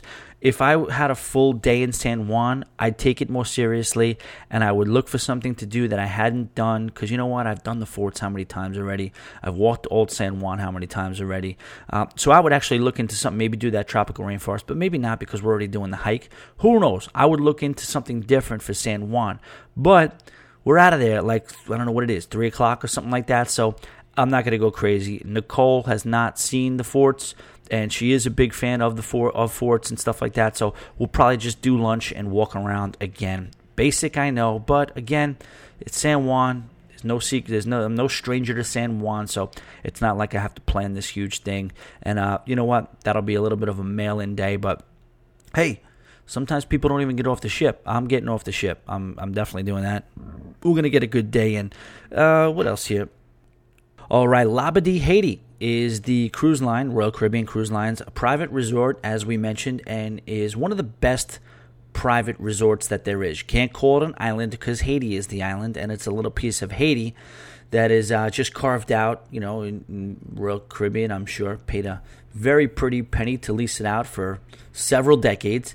And there are gorgeous beaches. There's plenty of eating and drinking, shopping. There's water sports. But my main mission on Labadee is gonna be to take on this Dragon's Breath zip line. I know you guys know what I'm talking about. You guys, if you've ever seen it on YouTube, it at one point maybe still is. I'm not sure. Things change left and right, but the longest zip line over a body of water that there is. And yes, am I terrified as I sit here and think about it? Yes, I'm. Many of you I know are rolling your eyes. You're being a baby. Who cares? I don't know. You guys know I don't fly. I'm not the biggest heights guy. I don't mind heights as long as I'm connected to the ground in any way, shape, or form. I'm fine with heights as long as there's a connection. Flying through the air. Now, if you haven't seen this, definitely research Labadee Zipline on YouTube. And it's like I said, it's terrifying looking.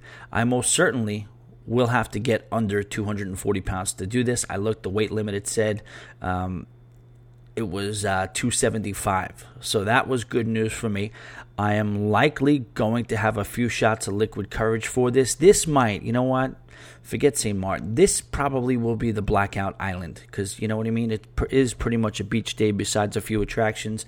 I do plan on doing it, guys. I want to thank Hannah for forcing me to do the smaller version in Honduras, and that will have served as a great stepping stone to conquer this beast.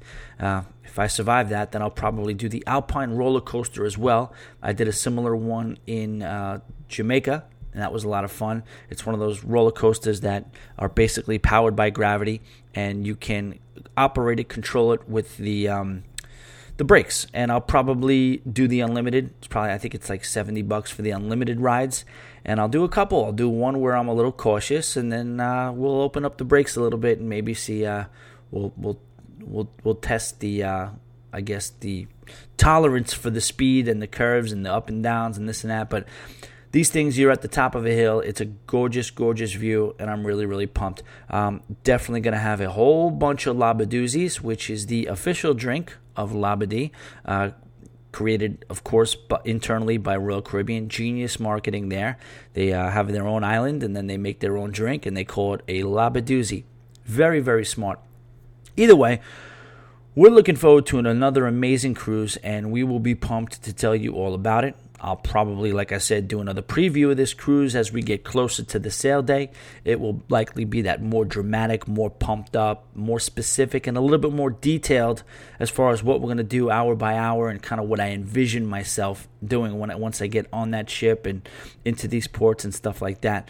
I'm pumped. I did one, like I said, I did one on the Oasis. Check that out on whatever episode that was. But it was, I think it was the one that said Oasis, a bunch of O's and then Aces. So it was like pumped up. I think it's the only one that has the black and white picture of the ship on there, where I just talk about like, I literally go through how I'm unpacking and how we're walking around the ship in a workman-like fashion, all this stuff. All right, that's it pretty much. Hope you guys enjoyed what was borderline a ship profile and a cruise preview of my upcoming cruise to Labadee, Haiti, St. Kitts, San Juan, and St. Martin on the gorgeous Royal Caribbean Freedom of the Seas. Now, let's get into some emails for this week.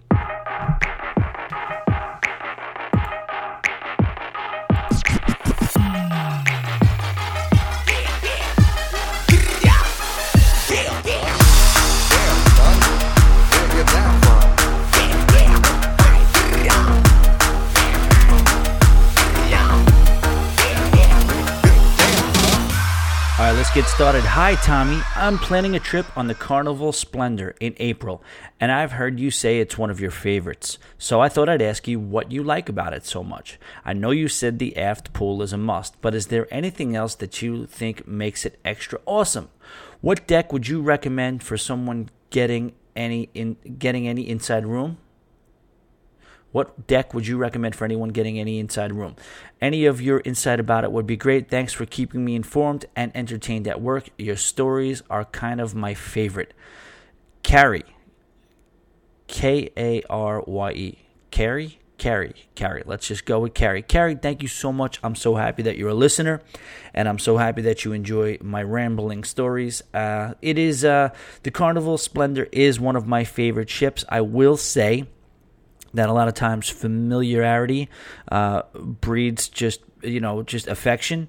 And there was one summer where I got a bunch of free cruises from Carnival. I still don't know how that happened. I still don't know why that happened, but I took 3 of them in one summer. So it was basically a cruise on Carnival, 3 cruises on Carnival in of like a 4-month span, March to September. March, April, May, August. I guess that's a 5-month span. But yes, aside from it just being like a home ship for me, a ship that I love, I think it's like the perfect size. I think it's a big enough ship to where you can kind of get a lot of people on there, meet a lot of people. I won't even mention the aft pool because, again, like I said, it is the best piece of real estate that there was on any cruise ship that I've ever been on. It's just chill out there. You want to be able to have a bar, and you want to be able to look at the ocean and have a full unobstructed view of the water from a pool, from a hot tub, and you get that on Carnival Splendor.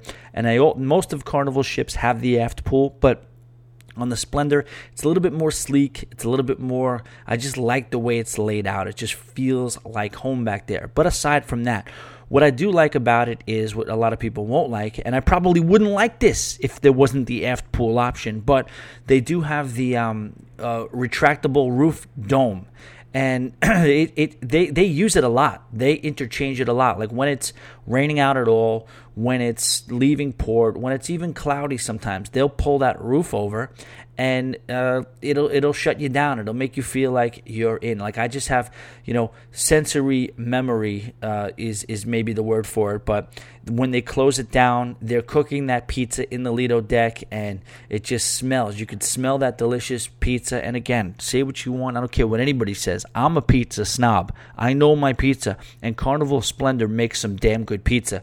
Again, I just wish they would maybe not deter people from having it by slowing the line up so much, but either way, it's still delicious pizza. And when they have that roof closed, you smell the pizza. It's like a chlorine pizza mix that typically wouldn't be like, your favorite smell if you were going to take it in. But because I associate it with the Carnival Splendor, that chlorine pizza smell makes my day, makes me smile. They have a great movie night on there when they close the thing up at night in the Lido deck. It just feels like home. It just feels like a home ship. I really, really enjoyed the staff on there. A couple of things else about the Splendor in the Lido deck buffet. It took me till the third time getting on the ship to even know this existed. But upstairs, they have a second tier to the buffet. If you go upstairs and there's still buffet seating, but they have the comfort food section. So they have delicious food all over the regular, I think it's, the 10th deck. Regular standard. But then you go up to the 11th, they have the rotisserie chicken, mac and cheese, mashed potatoes, the comfort food, little hidden gem there that I love.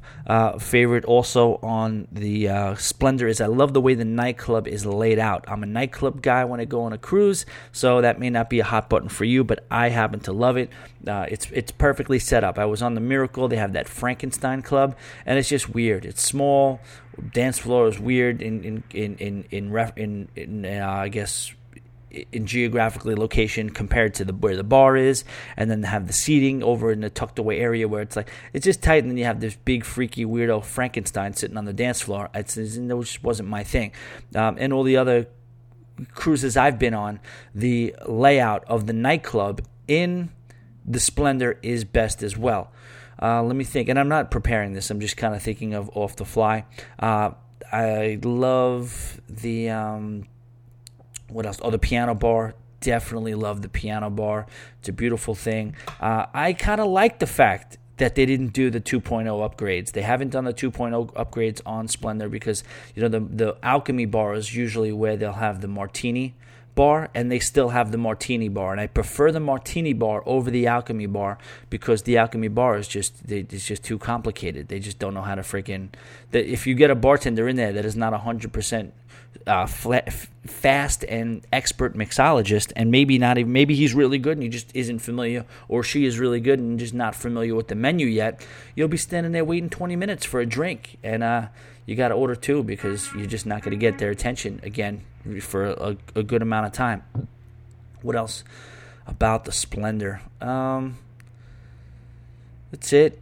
I think, I love the Carnival theater layouts, the older ships on the theater layouts, because of the fact that, I don't like what they do on the Vista and what they do on the Sunshine, which is kind of, double it up as the nightclub and have those removable seats in the beginning, otherwise stadium seating.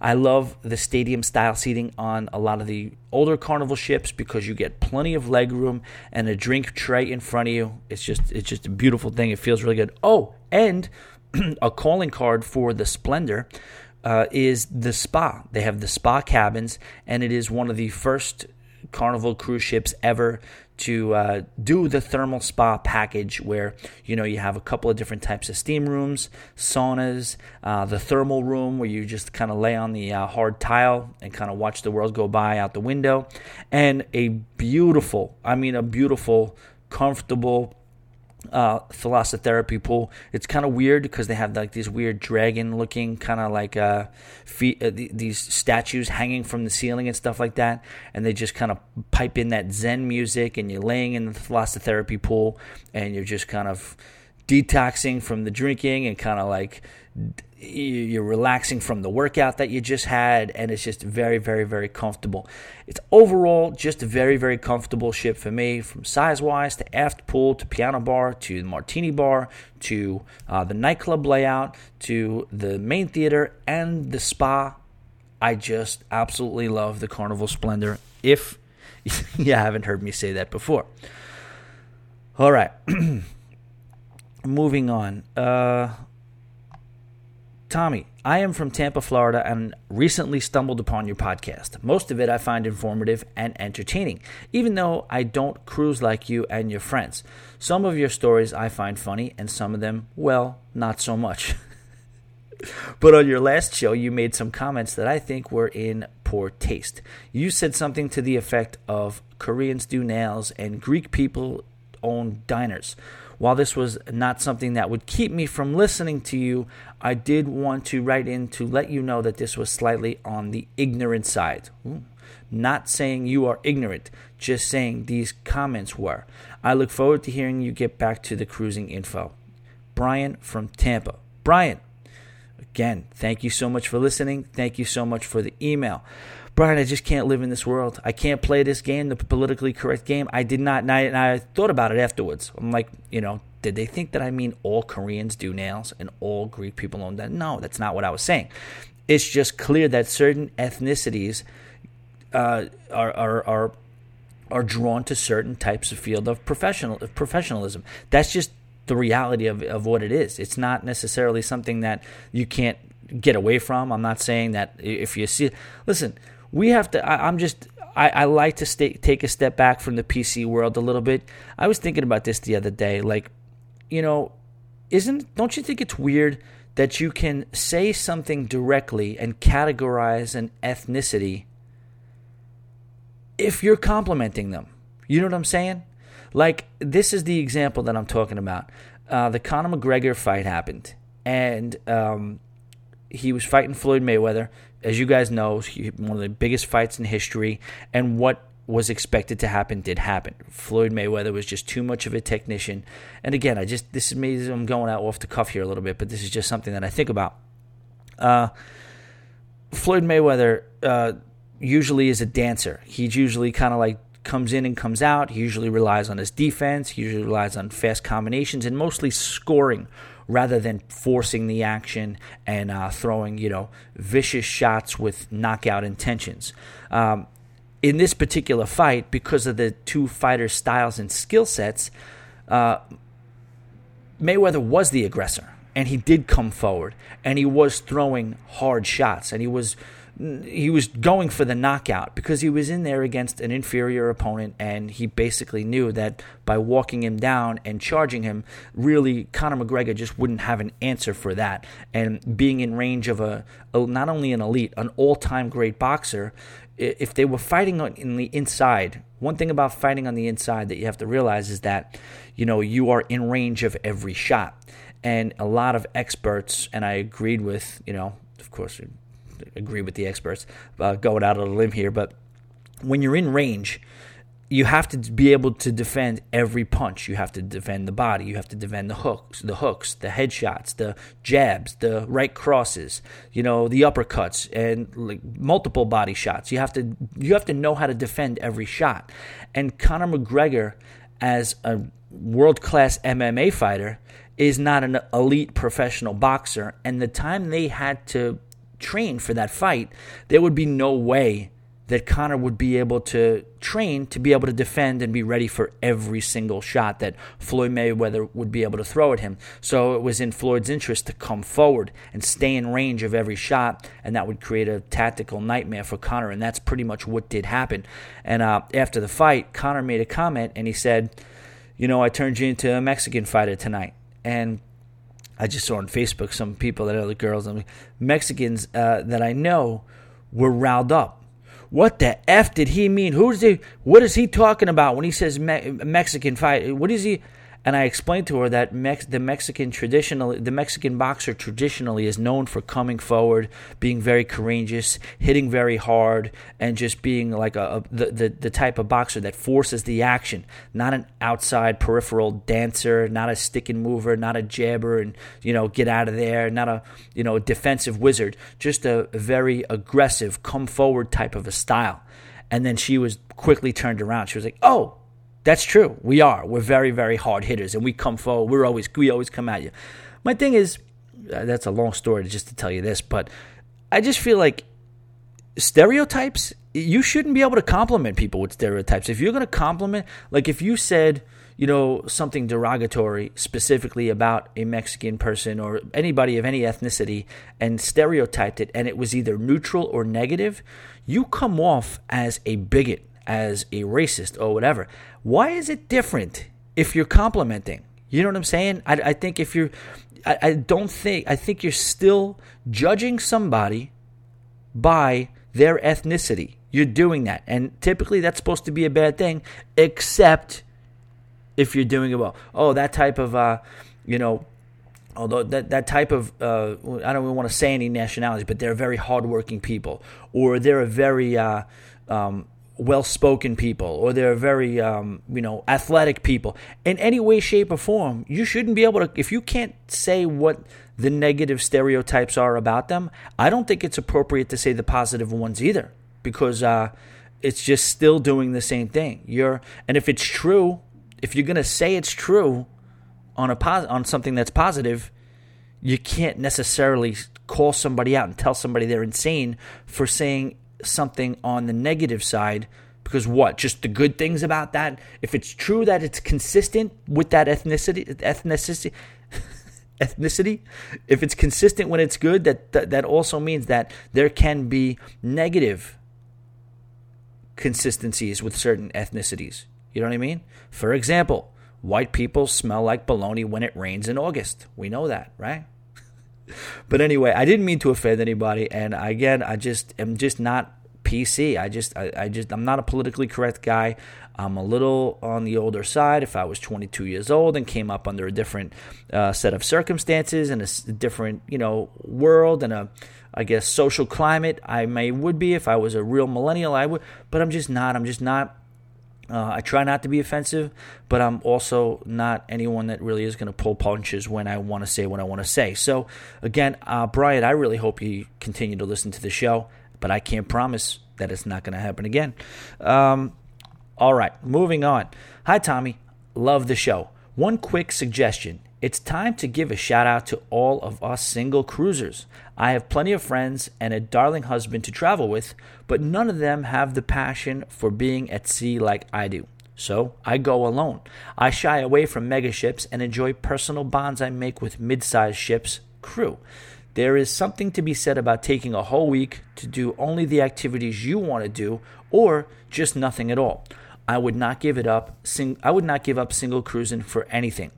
Things I have picked up along the way. Engage your room steward, barista, and bartender.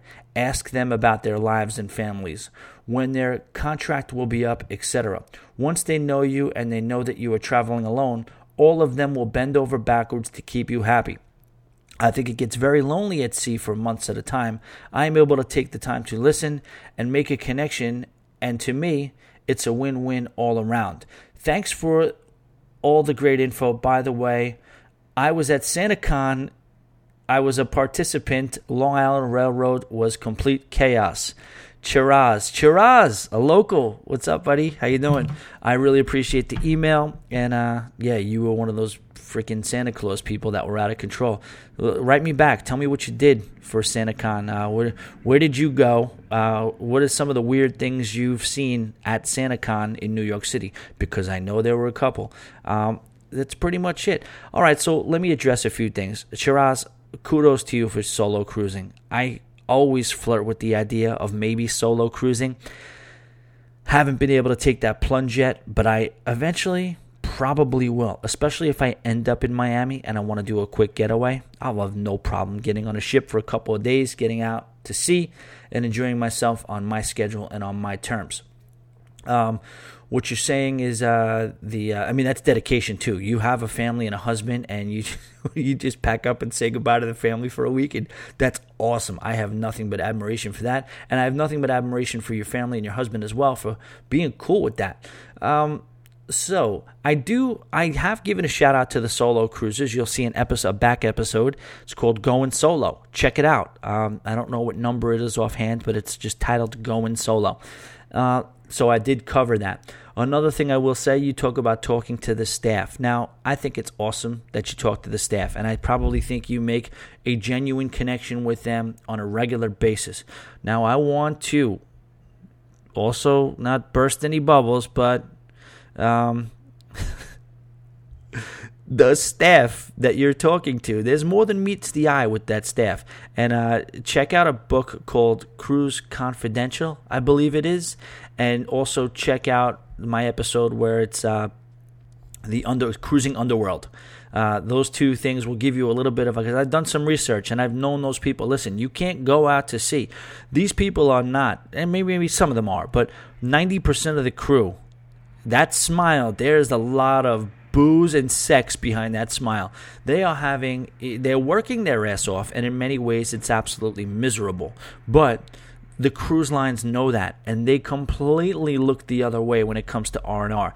They're having these wacky times that would make spring break and anything that I've done in my wacky drinking days look like a freaking a church retreat. But, of course, they're going to be very, very engaging to you, and I think that's part of their job. I think that's cool that they kind of talk to you and stuff like that, and you talk to them, and you get engaged. I wouldn't feel bad for them so much, though, because, like I said, you get a feel for it. Check out the like I said, the book, Cruise Confidential. Someone recommended it to me, and I think I'm going to get the author on the show eventually.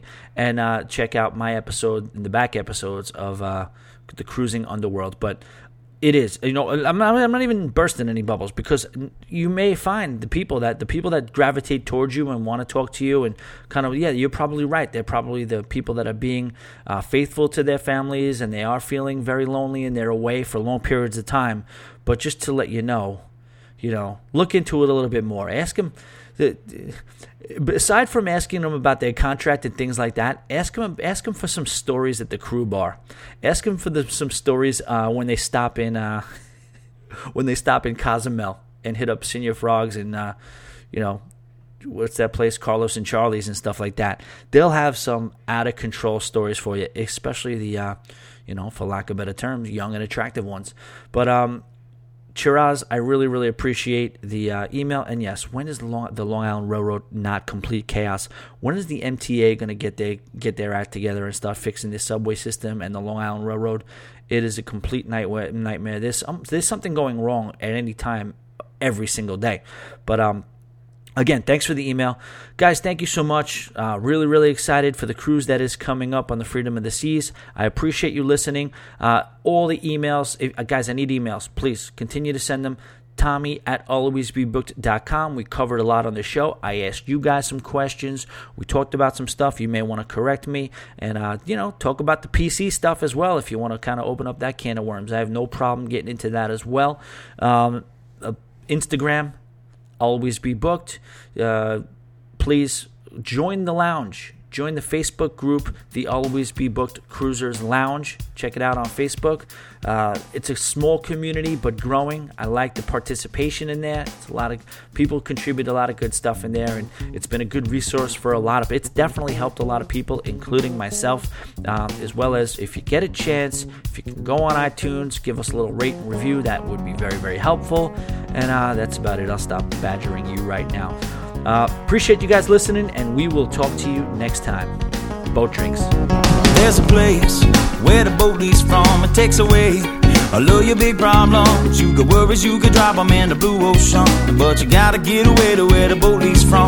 Take 1 part sand, 1 part sea, and 1 part shade of a 9 tree. And the drinks are cold and the reggae is hot, and I know this is the place for me. Get away to where the boat leaves from. It takes away all of your big problems. You got worries, you could drop them in the blue ocean, but you gotta get away to where the boat leads. Jimmy.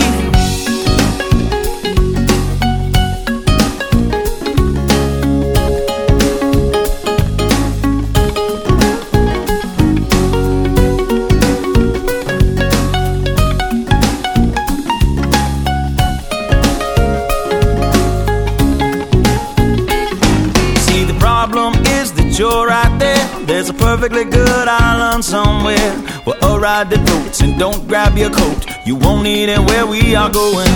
Get away to where the boat leaves from. It takes away all of your big problems. You got worries, you could drop them in the blue ocean, but you gotta get away to where the boat leaves from. Pick me up, pick me up, me up.